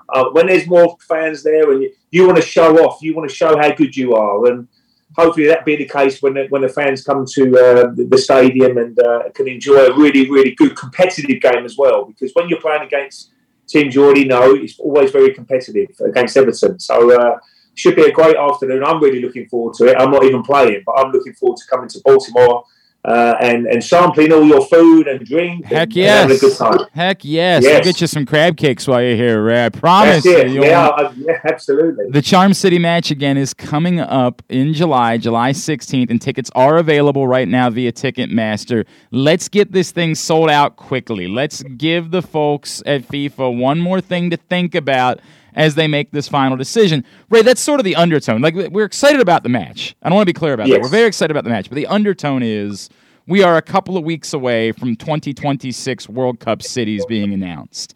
And Baltimore and D.C. have sort of combined their bid, and so the nation's capital has said, you guys can host the matches. We'll host the other events if we're picked as one of the host cities. And I can't fathom this. We're talking about the 250th anniversary of our country. I don't know if that's still a sore subject. I'd like to hope that we've moved past that between our countries. Yeah. I'd like to hope that's the case. The 250th anniversary of our country, our 250th birthday, our nation's capital being involved. Baltimore and D.C. have to be part of the 2026 World Cup, right? Oh, absolutely. I definitely. I went to the 1994 one, believe it or not. Okay. Back in the day. A long time ago, and it was a great event. It really was. Fantastic. And probably football wasn't on the map as much as it is now. No doubt. So I'm sure that, if you do win it, let's hope, fingers crossed that you do. I'm sure you'll have a party. You'll have you know how to. Everywhere I've gone in the States, they know how to do matches, facilities wise. They've got everything there. So yeah, let's pray that you can get it, and that'd be great for your country, great for the community. If you can get World Cup games in Washington and Baltimore. And that would be a magnificent achievement if you can do it. Oh, we are. I mean, it would be so impactful for our city. Oh, absolutely. Overwhelming. And I try to explain it to people. Like there's so little comparison to the impact that something like this. There's just few events. Well, this it's the biggest competition in the world, Glenn. Right. I mean, everybody knows the World Cup. This is it every 4 years. Very, very special tournament. This is the one to win. If you're playing for your nation, and USA have got better, they've improved every single year, and it'd be great if it's in the USA, and especially your Washington and Baltimore. That would be amazing for, as I said before, for the local guys, and to see a World Cup match live in your city would be magnificent. Just another minute or two here with Ray Parler as we're getting ready for Arsenal and Everton here in Baltimore this summer. Ray, you guys have seen him over there for the last couple of years. How excited should we be about Christian Pulisic, and how specifically, as thank God the United States find their way back into the World Cup this year? And I'm not going to say we weren't nervous a little bit. Do you think they're any more of a threat to make some noise within this tournament? I hear there's a big match coming up the day after Thanksgiving here in this country. Oh, right, okay. Yeah, I mean, it's great that America are involved. It's a huge country. I think that every year, it's all about the academies now for the American side. I mean, the English have certainly got better in academy-wise. The kids are getting taught a different style of football now. They're much more comfortable on the ball. And it's the same as in America. I mean, you've got such a big a net for people to choose from. So if you can get the coaching right, and the youngsters can improve, I'm sure you'll be a big, big force going forward. I'm sure you will. It might take a little bit of time, but as long as you go out and enjoy it, and the kids can get better and better, and everybody's coming through, and Pulisic, as you mentioned, very, very special player. If you can get a few more of talented as him, then you'll definitely have a good chance. But it's great that America are in the World Cup, and I think everybody wants to see big countries in the World Cup and try and compete. And I'm sure they will on the day. A lot of it is down to nerves sometimes, as you guys said there. But you've just got to go out and believe in yourself as a nation, and do your best you can. Plus, we're carrying that huge draw streak into the matchup with England in November. We're hot in our Yeah. That's going to be a difficult game for England. I mean, England have got some good players. They're improving all the time. Got good young players. I think Gareth Southgate's got a lot of players to pick from in England who are playing very well. But it's always going to be a good matchup, England and America, and I'm sure it'll be a fantastic game. Obviously, I'll have my England shirt on. You'll have your American shirt on. But let's hope it's a really good natured game, and everybody has a bit of fun, and hopefully we can see a cracking game. And by the way, it's going to be weird doing this in November. It makes no bloody sense. But hey, I mean, come on, like whenever they could play in the middle of January, we'd be excited about. That's the way that it would go. Ray, I mentioned, I know you're heavy in the world of media now and working with the BBC Radio and TalkSport. What all can we plug for you? Where can people find you and what it is that you're doing? Well, I just enjoy myself now. I mean, I do TalkSport probably two, 3 times a week sometimes. It's always a great show. Me and Alan Brazil in the morning. It's always great fun. I don't know what sort of time it kicks off in the States, but we have got quite a few listeners in America. Yep. And we always enjoy having a bit of fun. It's like being down the pub, our shows, where we're just having a bit of fun, and we have a little bit of a script. We go off the script sometimes and talk about things in general and what we got up to, and it's always a great listen. So I really enjoy that. Obviously, I really look forward to going away with Arsenal during the pre-season. And it's been a really tough couple of years for everybody, hasn't it? With the COVID, no doubt. No one's been away, so it's great that everybody now is getting back to normal and trying to, do the tours again. And I remember we were supposed to come to you guys last year, and it got called off a day before because a few of the players had COVID, and my bags were packed, ready to go. And it was bad news, and we couldn't go in the end. So I think everybody's really looking forward to coming this year to play in Baltimore and obviously down at Orlando. And it's great for the fans to see people up in the flesh, if you like. I know you guys. No, I get it. Yep, I get it. Different hours to watch games, and we got great support in America. I remember going to LA. We had loads of fans there. Went down to Charlotte. We played there. That was amazing. It was brilliant.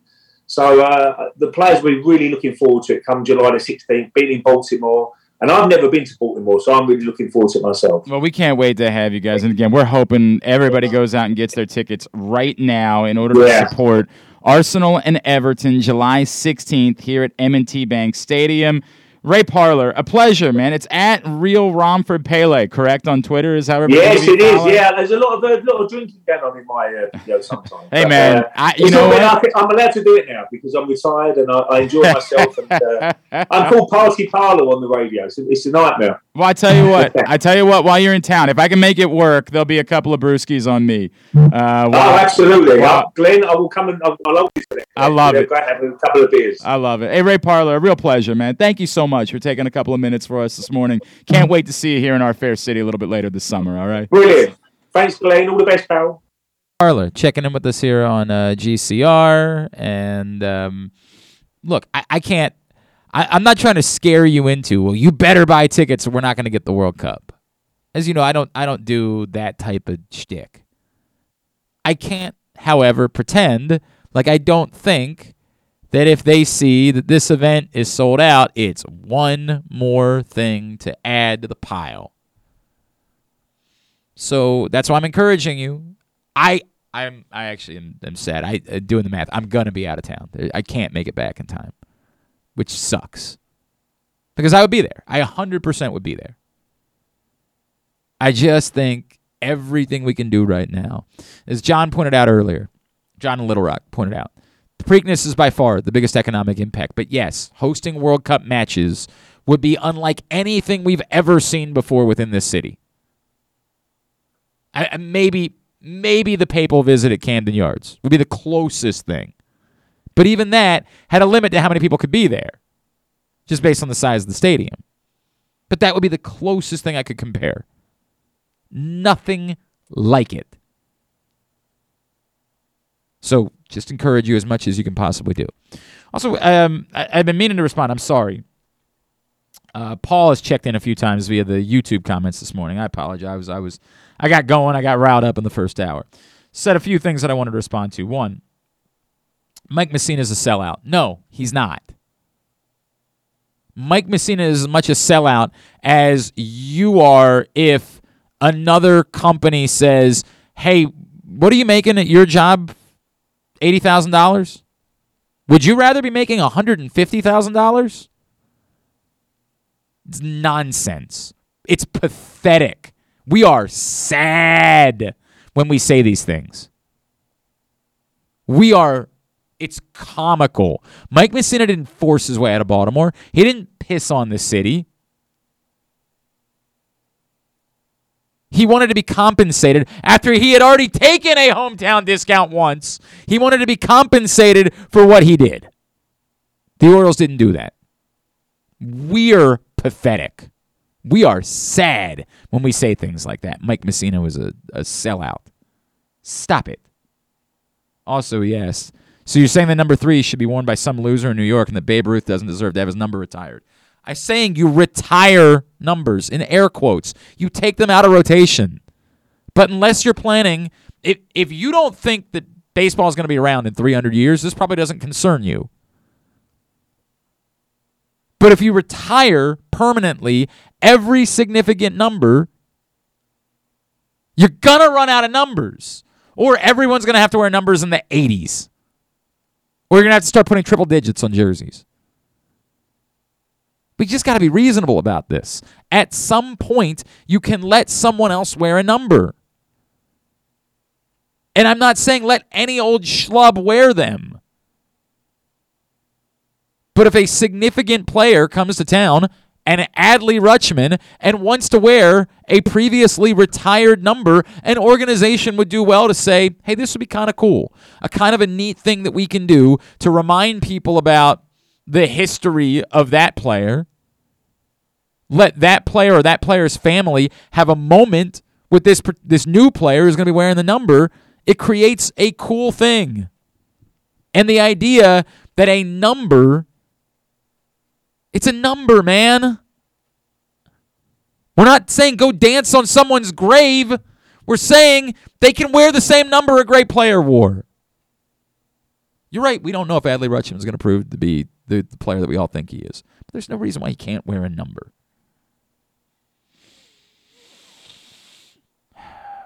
You're also you're fundamentally talking about the marketing team working together, and they both work against each other because they have no idea what the hell. You're getting into the weeds, man. I'm not doing the blame game. Not doing the blame thing. You won't get me to do it. Won't. Refuse to do the blame thing. I'm just bummed. Everybody's got jobs to do. And from a baseball standpoint, if they think they did the best thing in bringing up Adley Rutschman, and that's still a tough sell for me, why it was so significant that he caught a certain amount of days, why he couldn't have DH'd an extra day or two in the major leagues. You can't tell me why that mattered. You can't. You can't sell me that it had to happen that way. If it works, it works. Awesome. It'd be tremendous if it works out. But you can't sell me that this was definitely the best thing. Just go ahead. Just go ahead and give him a call. We'll take a break later. Just go ahead. You can't sell me on that. But if the baseball people said, hey, this is what we're doing, I'm sure there was somebody. I guarantee somebody within the organization said, can we think about this a little bit more? Just think about it. And whoever won out, won out. And that's it. That's the end of it. It's over now. The decisions were made. We can't change them.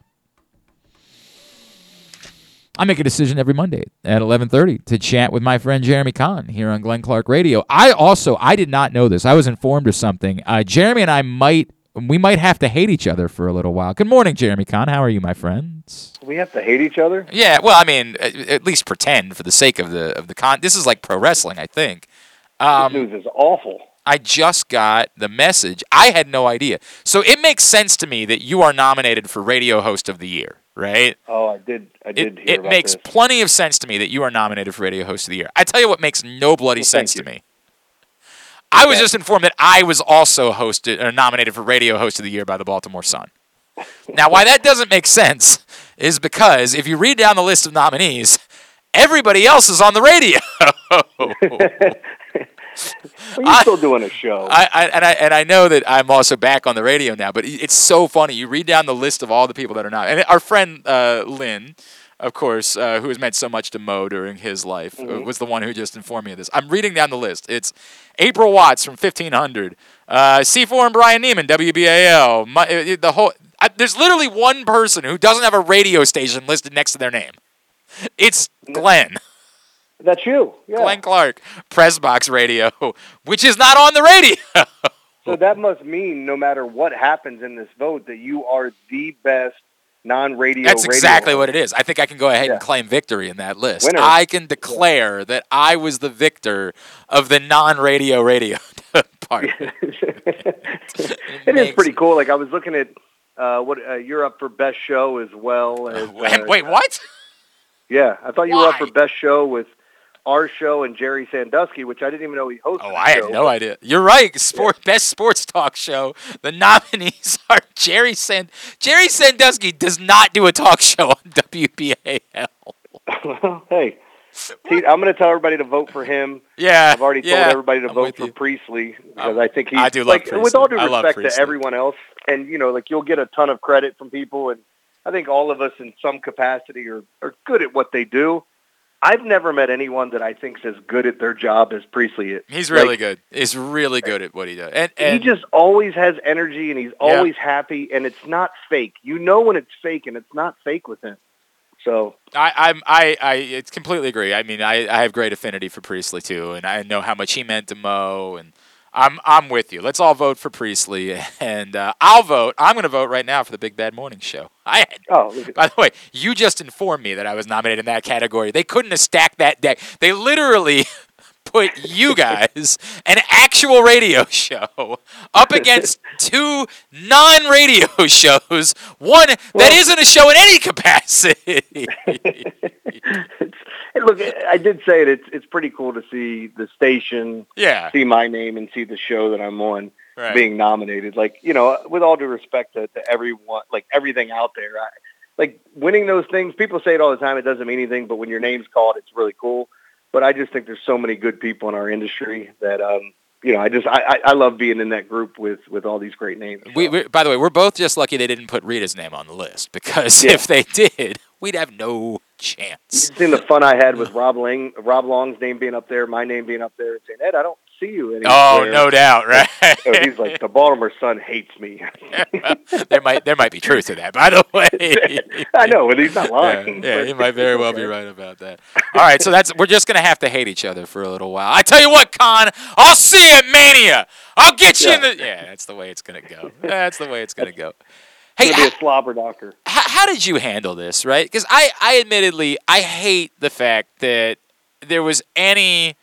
I just wanted Adley Rutschman coming up to be this like sort of glorious moment and a reward for suffering Orioles fans. And I hate the fact that like it turned into a greater debate about the timing of it and the day they did it, and the fact that I couldn't pretend like I'm not bummed out about it because I wasn't able to be there, and I would have wanted to have been there. And so it's disappointing to me, and I can't pretend like it is, and I can't hide from that. How did you guys handle it when... How are we not bummed out by the fact that only 17,000 people were able to make it out for what should have been the best moment in Baltimore baseball in at least 6 years? Yeah, I mean, you had Preakness going on. You had I had two events that day. I don't know if I told you, but I had the Emily Evans concert to raise awareness for addiction, which is the second year I've done that. I was out there with Christy Breslin and Tyler Daniels, and they did 12 hours of live bands and just raising money. It's just what they do is incredible for that situation with George lost his daughter Emily to addiction, and so he's made it his cause and deserves a ton of credit for what they put on. So I was doing that during the afternoon. And in the evening, I was interviewing two guys from the Sandlot. I was interviewing Smalls and also the Brandon Adams, who was the pitcher and also played the Mighty Ducks. Yeah.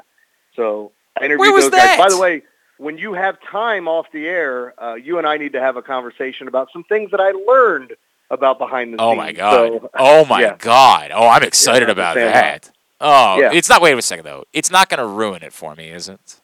No. Okay. It won't ruin it. But there's apparently one guy that they all didn't like. I'm really interested in that now. Dude, did I ever tell you that Smalls called into the show and we didn't know he was calling in once? Really? It was the happiest. So there was an anniversary a couple years ago. I don't remember what anniversary. I guess the 20th, probably the 20th. Oh my God, definitely not the 20th. 25th, I guess. 25th would have made sense a couple years ago. And we had reached out to a bunch of the guys, right? And I never heard back from Smalls.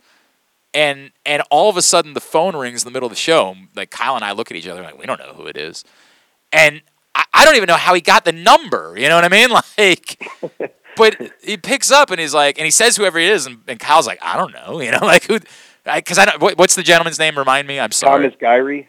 Yes, thank you, Thomas. He's like, hey, it's Thomas Gyrey, and Kyle was like, cool. What can I do for you? You want to talk about Thomas? Yeah. Is it a wrong number? Like, what is that? And he said, oh, I'm Scotty Smalls. And Kyle's face just like lights up. And he's like, okay, hang on a second. He puts the phone down.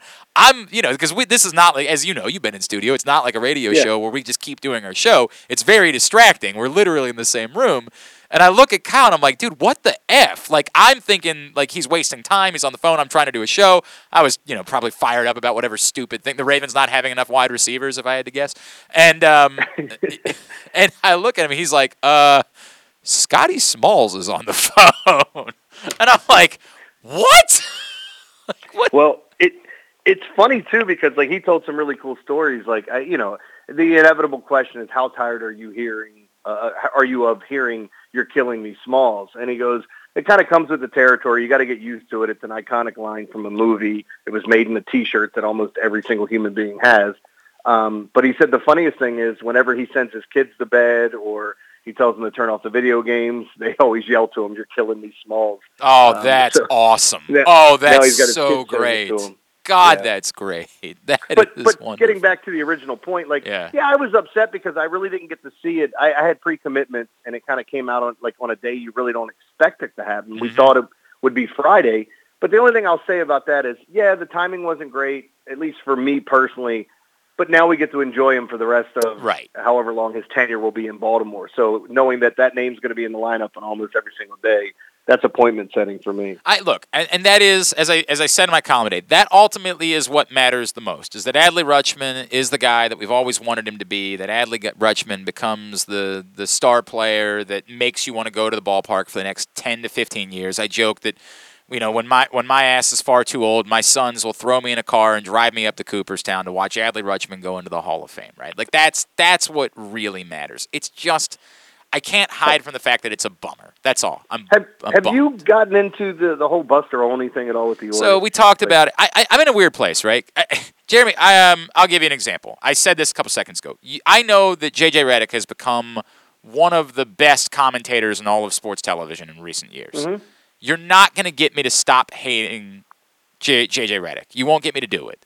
Because in a weird way, I think there's something great about fandom that you just irrationally hate someone. And that, like, everybody does it together. And as long as it doesn't become harmful, like, as long as you're not seeking that person out to threaten them or do something awful to them, as long as it's good-natured hate, I think there's something great about it. There's a common enemy. We all dislike this person. So I accept that Orioles fans have decided that Buster Olney's that guy. And there's definitely been things that Buster Olney has said that have been absurd. Like that the Orioles were single-handedly ruining baseball. Like, it's ridiculous. Now, his greater point, I actually agreed with, which was, I don't think it's good that there are this many teams that are not trying at all every year. Fair enough. I don't like that. But the way that he would single out the Orioles, yes, it was absurd, right? Like, what are we doing? So when you can find tweets side by side of him praising the Astros for what they were doing years ago when they were in their rebuild and trashing the Orioles.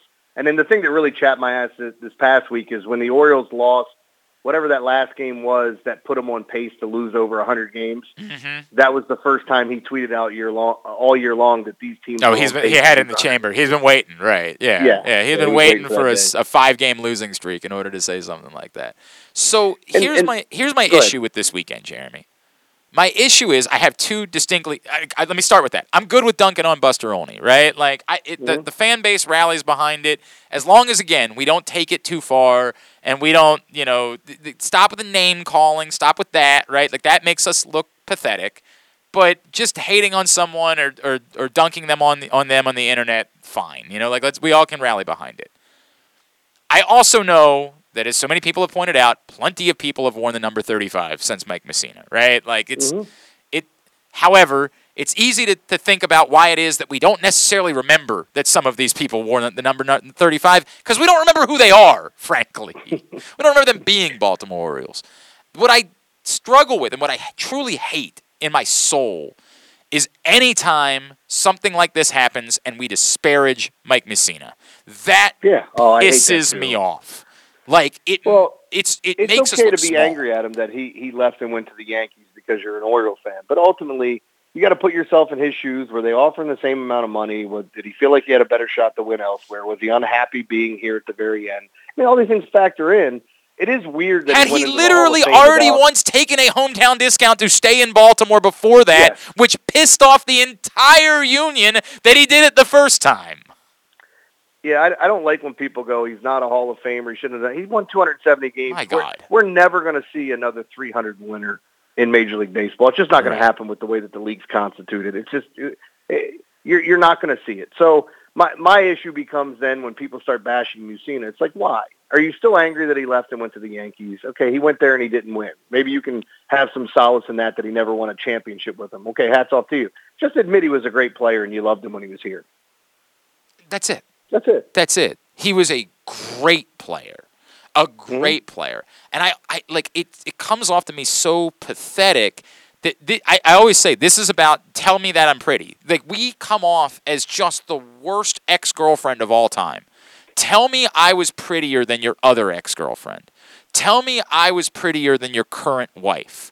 We are so small and pathetic that we obsess so much over the stupid Hall of Fame plaque. You know who definitely doesn't obsess that way?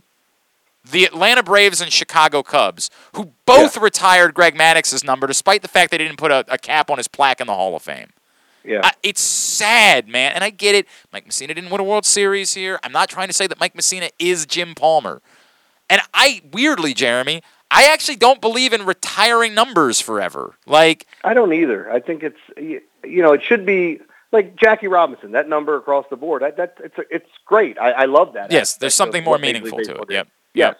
And even letting a guy like Rivera, once they retired it, kind of, be the last guy to wear it, I thought was kind of a cool thing. I thought it was a little disrespectful to Lenny Webster, but, I get enough. it. Right. Well, I was going to say, too, do you need me to say those two things to you out loud on your show so you know it? Because I feel that way. You are prettier than all my ex-girlfriends. Thank you, You Jeremy. are prettier than And by the way, what I appreciate about you is that you text me that at least once a month. Like, you know that I am fragile, and you know that I am a precious butterfly, and you need to remind me constantly that I'm the prettiest of all of your exes. And it means a lot to me. I hope you know that. Yeah, I still wish you were my current. That's just how I feel, and I'll always feel that way. But you know what I mean, though? Like, I don't, I think it would have been awesome if on Saturday this had been the first time someone wore number 35 since Mike Messina, and they had called Mike, and I know that Mike's, he is certainly not the personality that loves doing this type of stuff, but I think if you had given him a lot of warning about it, you probably could have gotten him to say, hey, I'm really excited to see Adley Rutschman and him wearing number 35. I think you could have created this electric content to go out on social media of Mike Messina essentially giving his blessing, even if it was forced, that then another player was going to wear the number 35. And I'd be okay with that.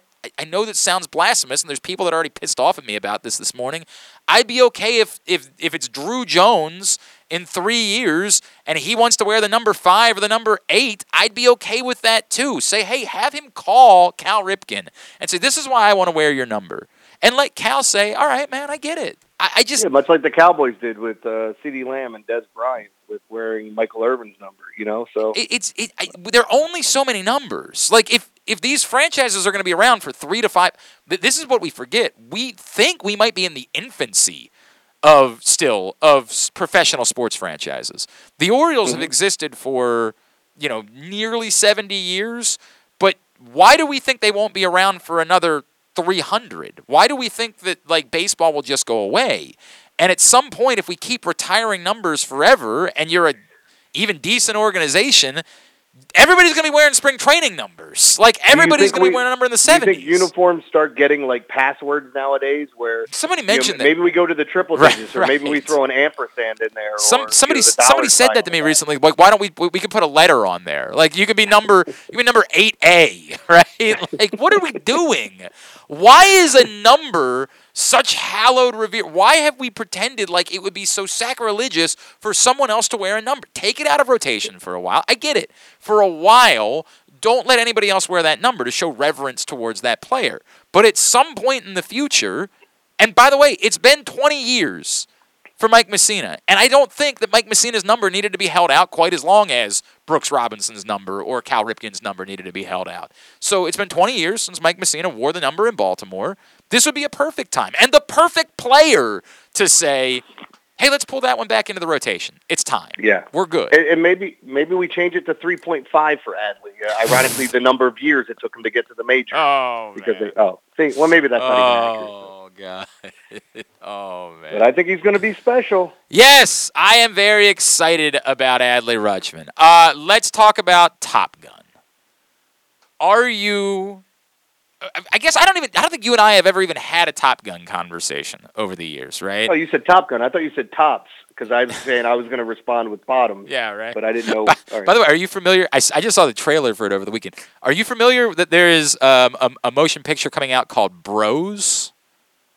Bros? Who's in it? It was a Billy Eichner production. It is a big deal because it is. Oh, God, who's the guy that I fought with that did all the comedies? Jesus Christ, why am I blanking on that? Who did, King of Staten Island and did... Pete Davidson? Yeah, but no, the director. It's... Judd Apatow? Judd Apatow, thank you, Jesus. Why could I not think of Judd Apatow's name? That's not good. Okay, yeah, you guys did fight a little bit on social media. But they ended up doing a very nice thing, and he retweeted your fundraiser for Mo because we had he ended up being at the end of the day it ended up being a very nice thing. He probably thinks I'm a huge douchebag, but it ended up being a very nice thing. Well, you're the prettiest ex-girlfriend I've ever had. Thank you. And you're prettier than my current one. Thank you. And you know what? He's not wrong. I am a huge douchebag. In fact, I just noticed another category that I was nominated for in the Baltimore Sun Awards was douchebag. Biggest douchebag? Unfortunately, I think we all know who might win that one. He's got 9 fingers, and he's 4 foot tall. Anyway. It could be anyone. God. Oh, it's mean. We didn't mean that. Well, kind of. Yeah, anyway, the moral of it being, he's doing his next romantic comedy is entirely gay, and it actually looks quite funny. It looks hilarious, and it's called Bros, which I think is a perfect name. And I think you and I should host an event for everybody to go see Bros. I think we should do that. But say no more. I'm in. And by the way, I saw the trailer for it. I didn't watch it because when I was scrolling, it's a weird setup, and Coleman mixed everything up at the radio station. The seat I sit in, I can no longer listen to the audio on my computer in my headset. So, I literally have to listen to everything on my phone because of something they did because we sit in the same chair. It's neither here nor there. But I did see Bros come by, and I love movies, so I wanted to see the trailer, but I couldn't hear the sound. I'm like, well, if it's a comedy, it's not, unless it's just physical comedy, like we're watching Jackass or something. Yeah, you're going to need... By the way, so have you watched Jackass 4.5 yet? No, I haven't seen 4.5. It might be better than the movie. Really? Oh, my God, it's incredible. Is it just on... Because I know Jackass is on Paramount. Where is It's Jackass on 4.5? Netflix. And I don't know Really? why. Jackass 4.5 is on Netflix. And it's a half... They did this before with one of the other Jackass movies, where... I think it was 3.5? It might have been 3.5. It's half stunts that didn't make it, and half, commentary during it. It is...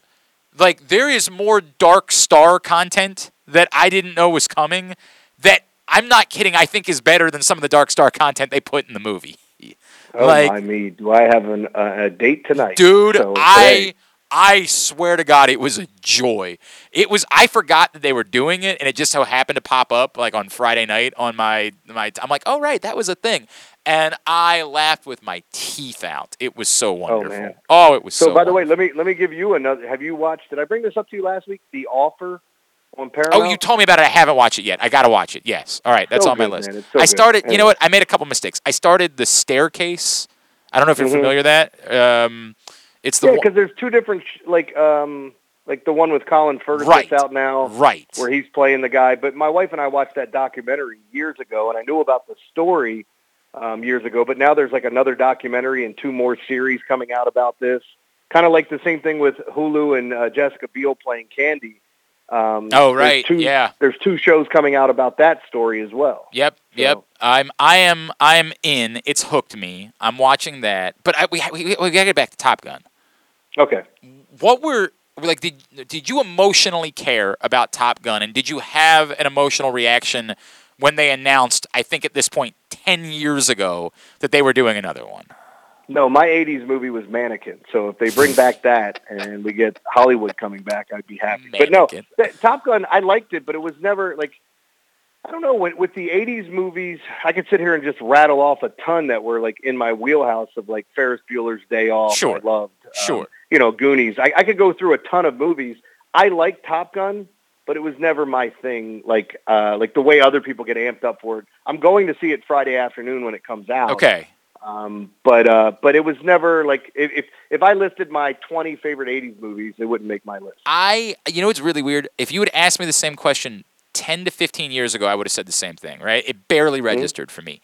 I somehow in the last decade to decade and a half, I have created such a greater appreciation for Top Gun and the absurdity of it, right? I could watch the volleyball scene every day for the rest of my life. Yes, and just think about how great it is that they did that. They just said, the hell with plot. We're going to take a few minutes to show off these sexy men playing volleyball on the beach. I am so grateful that exists. And sexy men play volleyball on the beach? Yes. You know how I feel about it. And you are the sexiest of all of the men. No. Can I give you a cringeworthy take? Yes. Iron Eagle greater than Top Gun. Oh, my. Yeah. You're just saying anything. No, I love Chappie. Oh boy, We might need to do a full Twisted hour. Sister, about this. Chappie. I mean, you got a little bit of everything going on. We might need to do a full hour. I don't know. I have had such greater reverence. The other thing, too, is that I was once on a trip. I don't know why. I was in Mexico with some of my buddies, and we all were in love with a young lady that was working like the street taco stand. Mm-hmm. And we went there probably 4 times while we were on this trip because we love the street. You know, there's nothing in the world greater than Mexican street tacos. Just God damn, they're wonderful. And so we probably went to the stand 4 times, and this girl was so sweet and so cute and smiled at us and, you know, probably was stealing, you know, because she had a friend of hers that was stealing money from us or something like that. I don't know, but she was going along with it. And we convinced ourselves that it would be a brilliant idea to do the bar scene from Top Gun and to start singing "You've Lost That Loving Feeling" at one point. And so these things have led me to like this greater appreciation for Top Gun to the point where I'm with you. I will be going Friday on a date with a friend of mine named Simon. He and I are going to go on I don't want you to think that I'm cheating on you because you're also going without me. So I want that to be stated. And I'm going with a group of guys too, so it's on. And we decided, like, we at one point said, like, do we invite the wives? And we said very clearly, no, we do not. We do not invite the wives for this one. This is for the boys, what we're doing on Friday. I, too, will be there on Friday afternoon. And I have come around, whereas when it was first announced, admittedly, I was like, why are we doing this? Like, why? And then a couple people reminded me, like, hey, you know, most of the Mission Impossible movies have been, like, really good, despite the fact that Tom Cruise is 1,000 years old. Like, yeah, that's true. Don't we give him as weird as he is, don't we at some point give him the benefit of the doubt? And I was like, okay, I'm listening. And all of the reviews for this have been phenomenal. Like, I was terrified of this. I am now through the roof excited about Friday afternoon. Look, you know what? We can really say whatever we want about Tom Cruise, but you know, it's funny because he does make good movies. He really does. Some of the movies that I went to and that I was surprised at how, like, I'm not a sci-fi guy. I don't like space movies. I mean, there's certain things that'll fall in line there. But when I went to see Minority Report, I walked away saying, man, that was a great movie. They had a bunch of twists and turns. You're trying to figure out who did it, this and that. You know what movie had no business being anywhere near as good as it is? The Edge of Tomorrow. Yeah, is another one. I had zero interest in seeing that film. I'm pretty sure it was one we only saw because, like, they gave us an advanced screening ticket or something like that, right? Yep. Like, you know how that is in radio. Somebody will be like, hey, do you want to go see this movie? We got a bunch of extra. I'm like, all right, I got nothing else to do, and I'll go see it. And I remember, like, looking at my wife halfway through the film and being like, I am captivated. I'm gripped by this stupid premise that makes no sense. I am all in on this damn movie. He makes really good movies, dude. Well, we talked about Robert Downey Jr. in Tropic Thunder, and then how great that was, and then all of a sudden Tom Cruise has a cameo in it. Yep. He steals the show. Yep, 100%. What an incredible movie, and then the only thing people wanted to talk about afterwards was Tom Cruise. And I still, every time it's on, and I feel like Forrester half the time, but every time it's on, if I'm flipping through channels and A Few Good Men comes on, the channel is not changing. Like, I'm sticking it out. He is such a bloody weirdo, but god damn does he have a hell of a batting percentage. Like, it's incredible how well he's done. So he has earned the right for me to trust this going into Friday and for me to actually be excited about going to see another Top Gun. I'm all in. Yeah, and I get tired of some of the remakes, like the Point Break remake. I couldn't even get through the first 7 minutes of it. I turned it off. And look, there's special place in my heart for Patrick Swayze and his movies, but remaking them and what they did with it was just utterly ridiculous. And then they talked about doing another, like, Roadhouse with Ronda Rousey before she ended up losing that fight, and all this other, all these other things are going to come up, but they kind of keep rehashing the 80s and some of these movies, and I'm going, I don't know. Every once in a while we do get a gem and something's pretty good, and maybe this is the one. Well, like, by the way, what business did 21 Jump Street have in being such a phenomenal motion picture, right? Like, there was no reason why that would be, and it ended up being a delight, a goddamn joy. Both of them were funny. Oh, I would. If I don't even know. Both those guys got to be 40 years old at this point. If they made a third one, I'd go see it. It was so freaking good, those two. Oh, and I know that they teased doing like 100 more at the end of the second one, which is actually a good gag. And space and all the other nonsense. It's what the Fast and the Furious saw and said, we should do that. Right. It was a great gag too. They were like, "Let's go to Hebrew school," and then they slipped Seth Rogen, or they slipped Seth Rogen into one of them. They were like, "What contract dispute?" Oh, it was great. It was so good. So good. All right, pal. What's coming up on the Big Bad Morning Show this week? So Rob's back for the rest of the week. Ed's in, so we'll be taking everybody into Memorial Day week, and I'm sure it'll be a ton of Adley talk.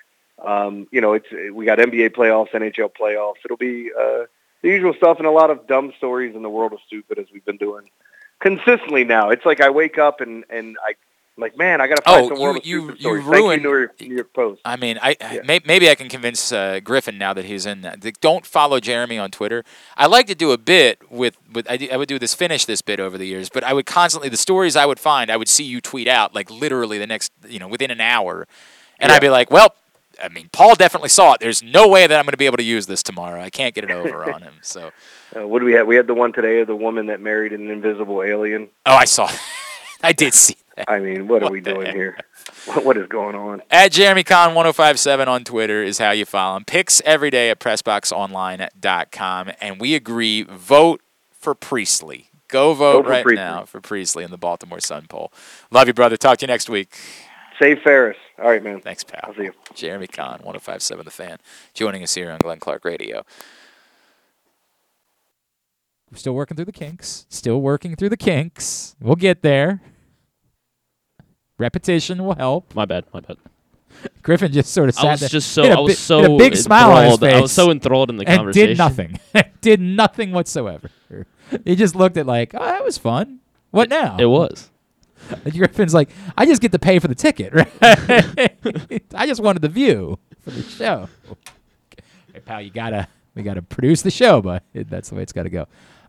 Do you care at all about the Top Gun movie? Yeah, a little bit. Have you? Yes, I've seen the first one a while ago, and I know what happened in it. Tom Cruise is a great actor. But does it mean something to you in any way, or is it just a movie? I plan on seeing it. I'm saying the first Top Gun. Did it mean something to you, or is it just a movie that you've seen? Yeah, it's just a movie that I've seen. And my mom loved it a lot, so like understandable. Sat down and watched it with Makes her. all the sense. I was like, I guess this is a great movie. I'm telling you, when I was young, like if you had talked to me when I was your age, Top Gun would have just been a movie to me at that point. But in the last 15 to 20 years, Top Gun, my appreciation for it and the absurdity of it, the stupidity of it, and the brilliance of it has grown exponentially to the point where like I am through the roof excited about Friday. I am gaga about Friday. I'm very excited. I am racing. Oh, you're not even going to be here. I'm racing out of here. There will be a cloud of dust on Friday for me to get to the theater to hang out with Friday my buddy. matinee? Yeah. Oh, yeah. Paul and I did it for the Jackass movie.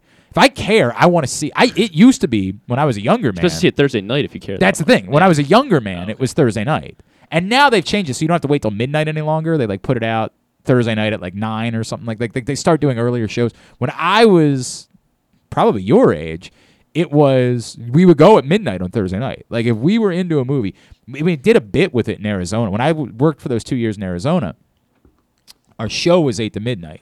So we would do a bit where we like pre-record the final segment of the show, and we would try to get listeners to come join us at the theater, the Cinemaplex in Tempe, to go see whatever film. And we would just go see anything every week. So whether it was Shrek, whether it was the Simpsons movie, we definitely saw Superbad at midnight on Thursday night. That's a great movie. Well, it's I love one that of the movie. Greatest motion pictures of all time. There's no question about that.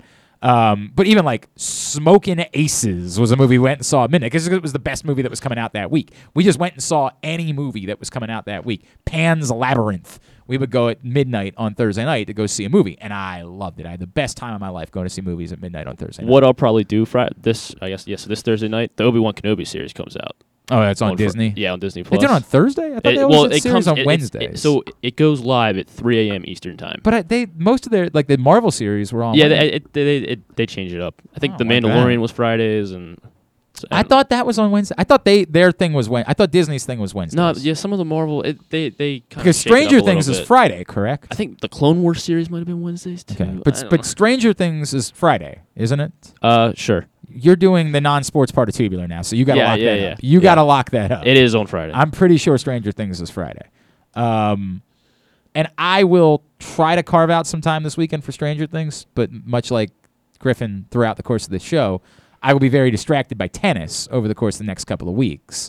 So I don't know if I'll get to Stranger Things this weekend or not, but I am definitely I am out the door, and I am at a Cinemaplex on Friday to go see Top Gun. Well, I'm happy. I'm happy you're really happy about that. Thank you, pal. But I'll probably stay up until 3 a.m. I think, and watch. Oh, good. Obi-Wan so you'll basically. Oh, but you're going away. You're not producing the show. We don't have to worry about. But you. the next couple Fridays, I guess I'll be tired. Gonna need you to lock that up. Gonna need you to figure out a better. It's way Obi-Wan Kenobi. I hear you, Griffin. Brian Powell requested, and it is a tradition that whenever we have someone new in that seat, we give them kind of a simple aptitude test. What I want to know from you, my young friend, you were born where? From Maryland. You're in Westminster. Westminster. Yeah. You've always been in this state. Yes. Yeah, I have. You lifelong Baltimore sports fan? Yes. You feel a connection. I do. Yeah. Do you own? Yeah. How many things do you own that have like the Maryland flag on it? Not a ton, but like I have stuff. You've got stuff. A lot of Orioles, Ravens. Like I have Baltimore, Maryland. But you should. But most people here own at least. I have this cool shirt. One of my favorites is just says 410, and it's like it's like a purple 4. The 1 is an Old Bay can, and then the 0 is like an orange. An Oriole. Orange okay. 0. All right. That's one of my favorite shirts. I'll wear it sometimes. Or an O probably because it's the O with the circle. That man. Well, actually, it's not. You'll see. I'll wear it at some point. All right. I ask these questions because I am regularly appalled when I learn how little young people know about our fine state. How many counties do you think there are in the state of Maryland? I should know. Yeah, you should. I agree with that. There's not a ton. It's like... I don't know what you think a ton is. I don't know. Like, Pennsylvania has a lot. Okay. Like, is it 18?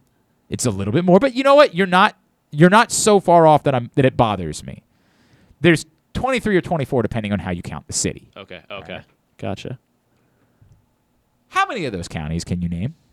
I think I could name quite a few. So my brother's like he wants to be a police officer. Okay. And he's a 911 dispatcher right now. And he's like very into kind of the geography, I guess, of the state. I like this. He loves like knowing like road names and stuff. He like never likes using his GPS. So I hate driving with him. I like this. This is good news. So I think I could know quite a bit. Let's go for it. Carroll County. Carroll County. Yes. Do people normally miss that one? No, people. One of the people that we've had work for the show over the years has definitely not known Carroll County. Baltimore County, Baltimore City. Yes. Montgomery County. Yep, MoCo as they call it. Howard County, Hoco. Sure. Anne Arundel. Yes. There's the 3 out west. Washington. It's not normally the one that people start with. This is promising. Allegheny. Garrett. Yeah. Garrett. Ooh, look at you. Look at you knowing count. The Eastern Shore is that's where I'm gonna struggle. Yeah, okay. There's a Charles County. There is a Charles County. Very well done. And it is certainly a county that people don't know a whole lot about. Have I gotten everything west of the Chesapeake? No. I don't think so. Not everything, no. What am I at right now? You are at 1, 2, 3, 4, 5, 6, 7, 8, 9, 10. But 10 counting Baltimore City. Okay. I'm fine with that because it's 10 of 24 to this point. You are starting to... I said Anne Arundel. Yeah. There's... where's Ocean City? That's... Would be one of those Eastern Shore counties that you said you were starting with. There's Dorchester. Dorchester County. Of all the random ones that just tossed out there, Dorchester County is definitely a county. Dang. Queen Anne's. Queen Anne's is a county. There we go. We're starting to pick Is that where Salisbury is? No. Definitely not, but, you know. It's over there. There's one with a W. There might be more than one with a W. Wacomico. Wacomico County is where you would find Salisbury, by the way. Wacomico County. You're doing all right. Let's see. Can I see like a nameless map or is that okay. No, you may not. No, you may not. 13 so far. Oh, Bel Air. No, that's just a city. Definitely not a county. That's just a town. But it is in a county. That's in Baltimore County. Oh no. Oh, okay. No. I forget. So I forget the one. We were doing so well. We were doing so well, Griffin. Frederick County. Frederick County is, you were talking about counties out west. Yeah, yes, Frederick is one that you had not named. Yes. Yeah, Frederick County.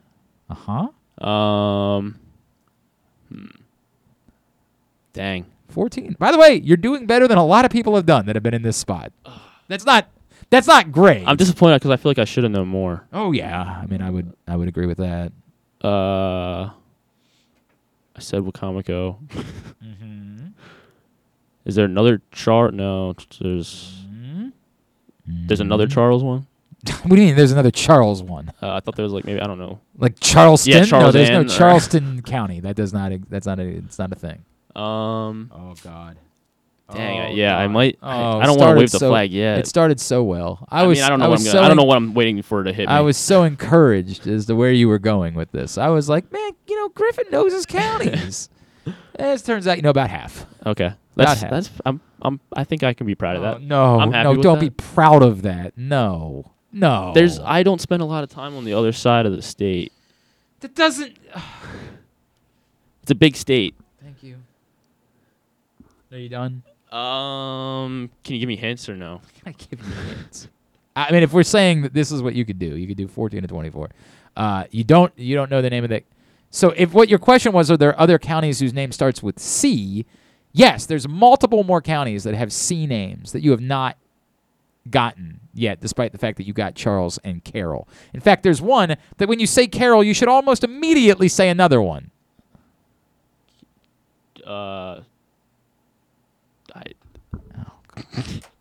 I'm sorry. Caroline. Oh, Caroline County. Okay. Caroline County. And then there's the one that's actually just so you got as east as Baltimore County. Yeah. And then you said Bel Air, which of course is not a county, and also definitely not in Baltimore County. Aberdeen's over there. Yeah, in the same county. You're naming the towns in one particular county. Oh, there's an Essex County. There's definitely not in Essex County. Oh. That is definitely not a thing.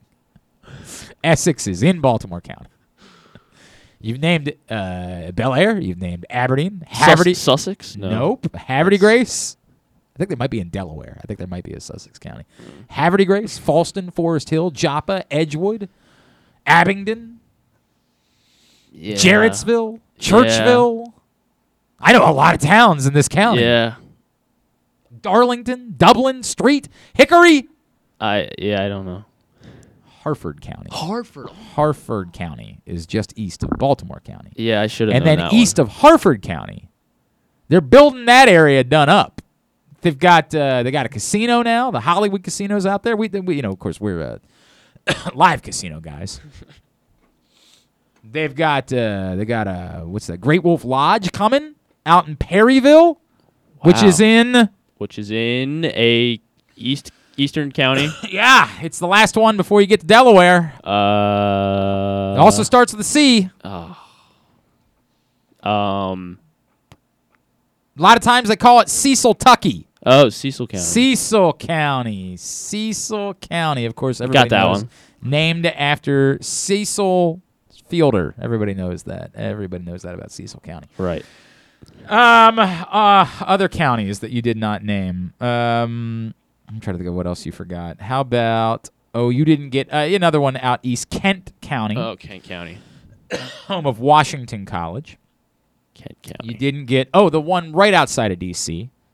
The one where you would find the University of Maryland, Prince George's, PG County. Should have known that one. Of course, definitely should have gotten that one. No, I mean, I did get that one. I got that on my own. You know what? After I said it was right outside of D.C. and it's where you found the University of Maryland, but with those hints, sure. No, I said it before you said the University of Maryland. I was like, oh, duh. Another we'll one. See what the tape says. There. Again, most of these now going east, so most of these I certainly understand why you struggled with, but the rest of the list includes Somerset County. Oh, Somerset. St. Mary's County is in the south. These names sound familiar. Yeah, of course. They should. They're counties in the state where you live. They should sound familiar. You've probably visited them at some point during your life. Yeah. Talbot County. Talbot. You mentioned Wacomico. And did you get all three of the W's? Did you get... you got Dorchester, but you did not get... There's a... Worcester. Okay, Worcester. Yeah, Worcester County is the other Worcester one that you did County. not get. But, all in all, again, you shouldn't be proud, but better than most. Better than most. We'll come back in. Tidbit, to wrap it up. It is a Monday edition of Glenn Clark Radio. Sports fans, the wait is over. The all-new FanDuel Sportsbook is now open at Live Casino and Hotel in Hanover, Maryland. This is your chance to win big right in your own backyard. Bet on every sport with self-service kiosks and watch all of the action from the best seat in the house. Make every moment more at the all-new FanDuel Sportsbook at Live Casino and Hotel in Hanover. Please play responsibly. Gambling problem? Please call 1-800-GAMBLER or visit mdgamblinghelp.org. The biggest pro wrestling stars today and all time all have one thing in common. You've heard them on Jobbing Out. Matt and Nick Jackson, the Young Bucks. Thanks for having us, man. Appreciate it. The great Kurt Angle. Thanks for having me on the show. I appreciate it. Matt Riddle. Yeah, man. Thanks, man. The champ, Drew McIntyre. Oh, thank you for having me. The great Ron Simmons. Damn. Keith Lee. Appreciate you guys having me, man. Bill Goldberg. My pleasure. Charlotte. Thank you so much for having me. Mick Foley is with us. This is the greatest name for a wrestling show I've ever heard. MJF. I'm glad you're happy I'm on this show because I'm freaking miserable. Le champion. Chris Jericho. Le champion. AJ, Aaron, Brandon, and Glenn are talking pro wrestling every week on Jobbing Out. Find it at PressBoxOnline.com/radio, iTunes, and SoundCloud. Answering Baltimore's calls for help, running in when others run away, working together toward one shared vision for a thriving city. That's your Baltimore Police. But the department needs more good people, people like you. Join a proud new generation of Baltimore Police and make an active difference in your community. Start with competitive wages and excellent benefits on day one. Join for good at bpdrecruit.org. Stan the Fan here, welcoming back one of my favorite sponsors, the Costas Inn. And everybody around Baltimore knows the Costas Inn is a great place to go and grab crabs, steaks, salads, soups, whatever's on your mind to eat in person. But did you know that the Costas Inn has upped their game? They are now one of the premier takeout places in Baltimore. Give them a call now to order your food, 410-477-1975. That's the Costas Inn over 4100 North Point Boulevard. The latest edition of Press Box is available now. On the cover, Luke Jackson profiles Orioles catcher Adley Rutschman, diving into where his passion for baseball and for catching comes from and how he uses that passion to elevate those around him in the Orioles organization. Also inside, Bo Smolka takes a look at how the Ravens' 2021 draft picks can make progress in year two, and Glenn Clark offers a very unique tribute to former rival Mike Krzyzewski that all Maryland fans can appreciate. Press Box is available for free at over 500 area locations, including 60 Royal Farm stores, and you can always find the entire edition, as well as the best daily coverage of the Orioles, Ravens, and Terps at PressBoxOnline.com. To follow the show on Instagram, it's just Glenn Clark Radio. And to follow the show on OnlyFans, wait, I don't think you're supposed to know about that one. Anyhoodle, take it away, boys. So, John Proctor gave me a chuckle because Griffin said it's a very big state, and Proctor was like, well, it's actually the 9th smallest state in the country. And he's not wrong. It would take a long time to drive across it, though. It would because hours. of the way that it's shaped, because of the awkwardness of, having to go around. There's a giant body of water right in the middle of it. There's a huge bay that causes a bit of a problem when it comes to doing that sort of thing. But he is right that amongst states, it is very much on the smaller end of states. That is accurate. I guess I kind of meant, you can't drive in a straight line in it.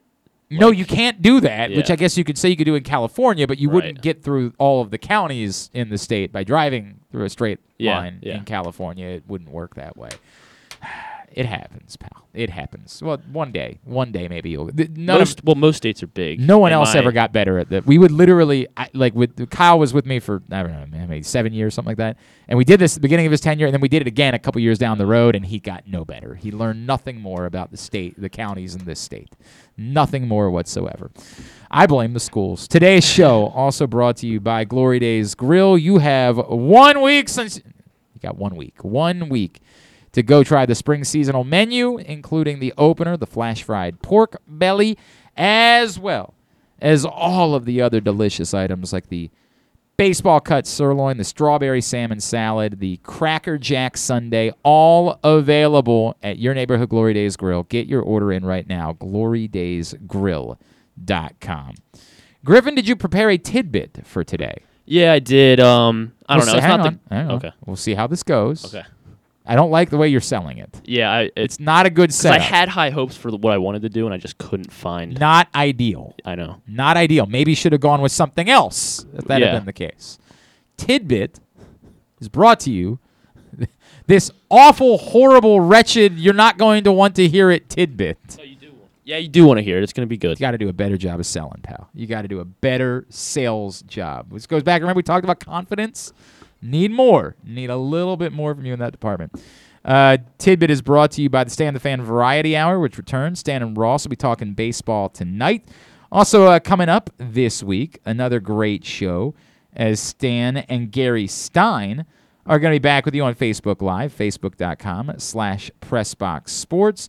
They're doing their show on Tuesday night this week, as they will catch up with former Johns Hopkins and UMBC coach Don Zimmerman, who's been working for ESPN as an analyst. He'll help them preview the Final Four this weekend. Again, always live, facebook.com/PressBoxSports. Is it really? No. We're still. Yeah. PressBoxOnline.com/video, YouTube.com/PressBoxOnline. All right, Griffin, what do you have for tidbits? Okay, so the Orioles Thursday and Friday, back-to-back walk-off home run games. They both home runs? Yeah, Santander. Oh, and then Rugi. Yeah, Rougned Odor. Yes. Odor walk-off on Friday night. So so very exciting. So obviously the question comes up. Who's hit the most walk-off home runs in the history of baseball? Is that the entirety of the tidbit? Is there were two? That's the tidbit has to be interesting too. Okay. Not just the trivia. The tidbit also has to be just, hey, the Orioles had 2 walk-off games. That's not a tidbit. Yeah. All right. Okay. All right. We got to think about that. It's the first time that's happened since blank. That makes that a tidbit makes. Yeah. And I was trying to find that. Just the Orioles won yesterday. Struggled with that. Not a tidbit. It's just a recap of something that occurred. Do you understand the separation? I do. Of those two things? Yeah, I got it. Maybe we should have done some practice tidbits. Maybe we should have done that. I'm only going to get better. I know that. I hope that's true. I hope that you're right about that, because this is not the best start. Yeah. Okay, so go ahead. Say the other part you were going to say. Who has hit the handful of players have hit lots of walk-off home runs. Of all the players in Major League Baseball, who has hit the most walk-off home runs? In baseball history. In baseball history. Not in Orioles history. Not in Orioles. There is an Oriole that's on the top, near the top of this list. Okay. I'll say Barry Bonds. He had a lot of home runs. No, he is not in the top 3. I guess that's probably because when he was coming up late, they would not pitch to him to give him the opportunity to win the game. Babe Ruth. He's a good guess. He is not number 1, though. He hit 12, and he's tied with that's second. So how many am I supposed to be naming? I don't know. Just get one. No, that's not normal. Again, it's supposed to be a list of guys. Get you the 1 through. Let's go 1 through 6 here. 1 through 7. 1 through 7. 1 through 7. Yeah. So Babe has 3, 12, 4, 5, and 6, he is 7. tied with 6 others with 12. And there's one person who stands above who has them all. One more than that. So there's 5 others that have 12. Correct. Okay. Hank Aaron. No, he does not. They hit a lot of home runs. Yeah. Alex Rodriguez. No, he's not. Albert Pujols. Not one of the. There you go. He is also tied for second with 12. Okay, he could end up moving. Yeah, he could. He could also jump up there. He's got some time. He's the only active one left on this list. Frank Robinson. Yes. Okay. Correct. He has 12. Also tied for second. So that was the Oriole. Yes, he was the Oriole. Again, I'm thinking prodigious home run hitters. Manny Ramirez. Good guess, but no. I think number 1. Actually, yeah, you're right. Okay, number 1 was also an Oriole. Number 1 was also an Oriole. But not long. You're not supposed to give me too many hints yet. Sorry. Like, you're supposed to let me struggle for a bit and then start getting into this. Was there an Oriole for not long? Sammy Sosa. No. Wait, I mean, he had. He was an Oriole. Not yeah, he was. Was. Yeah, yes. Yeah. I think he had 10. So he was like a little bit lower. Vladimir Guerrero. No, he's not on the list.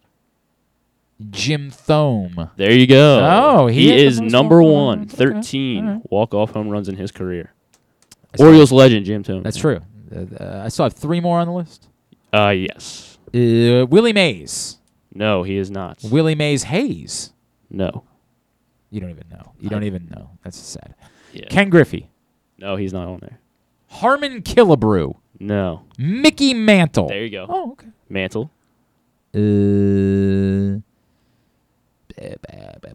Mike Schmidt. No, he's not on there. How about Fred McGriff? No. Also no. Mel Ott. No. Eddie Matthews.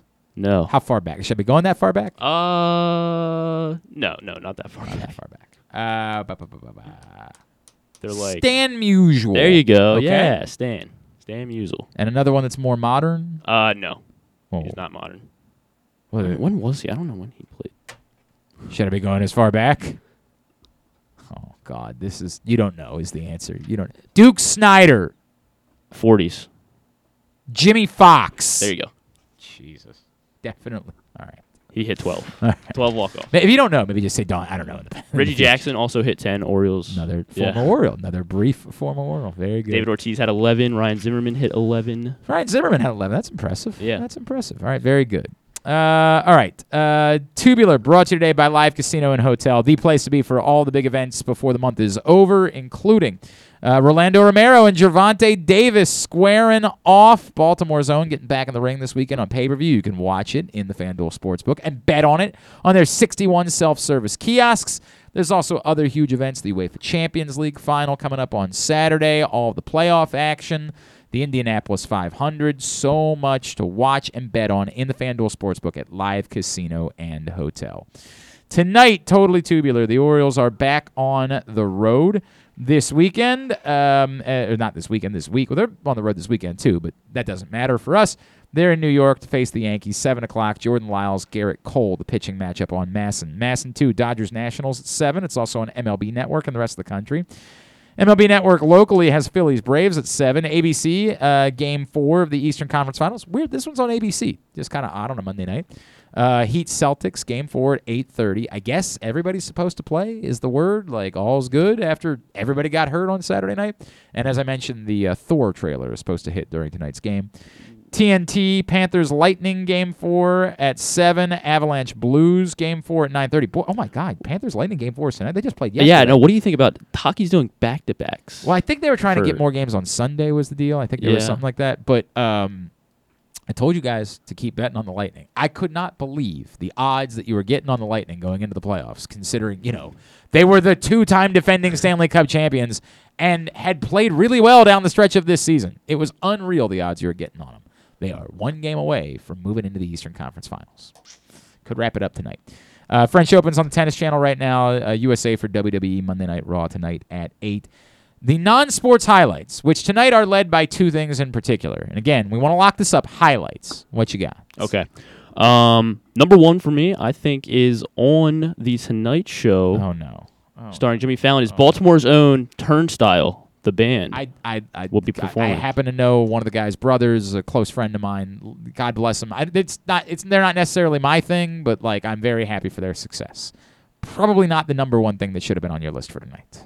What do you think? Okay, there's a new show on Fox. No. Oh God. Oh no. Premiering is Don't Forget the Lyrics, hosted by Niecy Nash. No. That shouldn't be on the list at all. Okay. Oh boy. We got a lot of work to do. Did you look at the schedule for HBO tonight?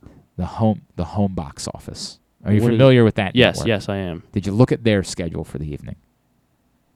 I'm gonna find it. No. Oh no. Oh boy. What did I miss? Oh boy. Oh, Griffin. Oh, it's We Own the City tonight. That's at 9 p.m. on HBO tonight. We gotta lock some things up around here, man. We gotta do better. We gotta do better. Okay. All right. Well, I wanted to kind of build up to this. No. Is what I wanted to do. You missed it. You failed. You gotta do better. Okay. Okay. That matters. People in our audience care about that. You know what they do not care about? Don't Forget the Lyrics with Niecy Nash. There is no crossover between our audience and Don't Forget the Lyrics. Okay. Everybody in our audience cares about We Own This City. Got to get that. Gotcha. Another pretty important one tonight. Did you check the AMC network? The American Movie Classics. Did you check to see what was on AMC tonight? I know that Moneyball is on late. No, not that. Oh, God. What was on before it? God. Oh, boy. Oh, boy.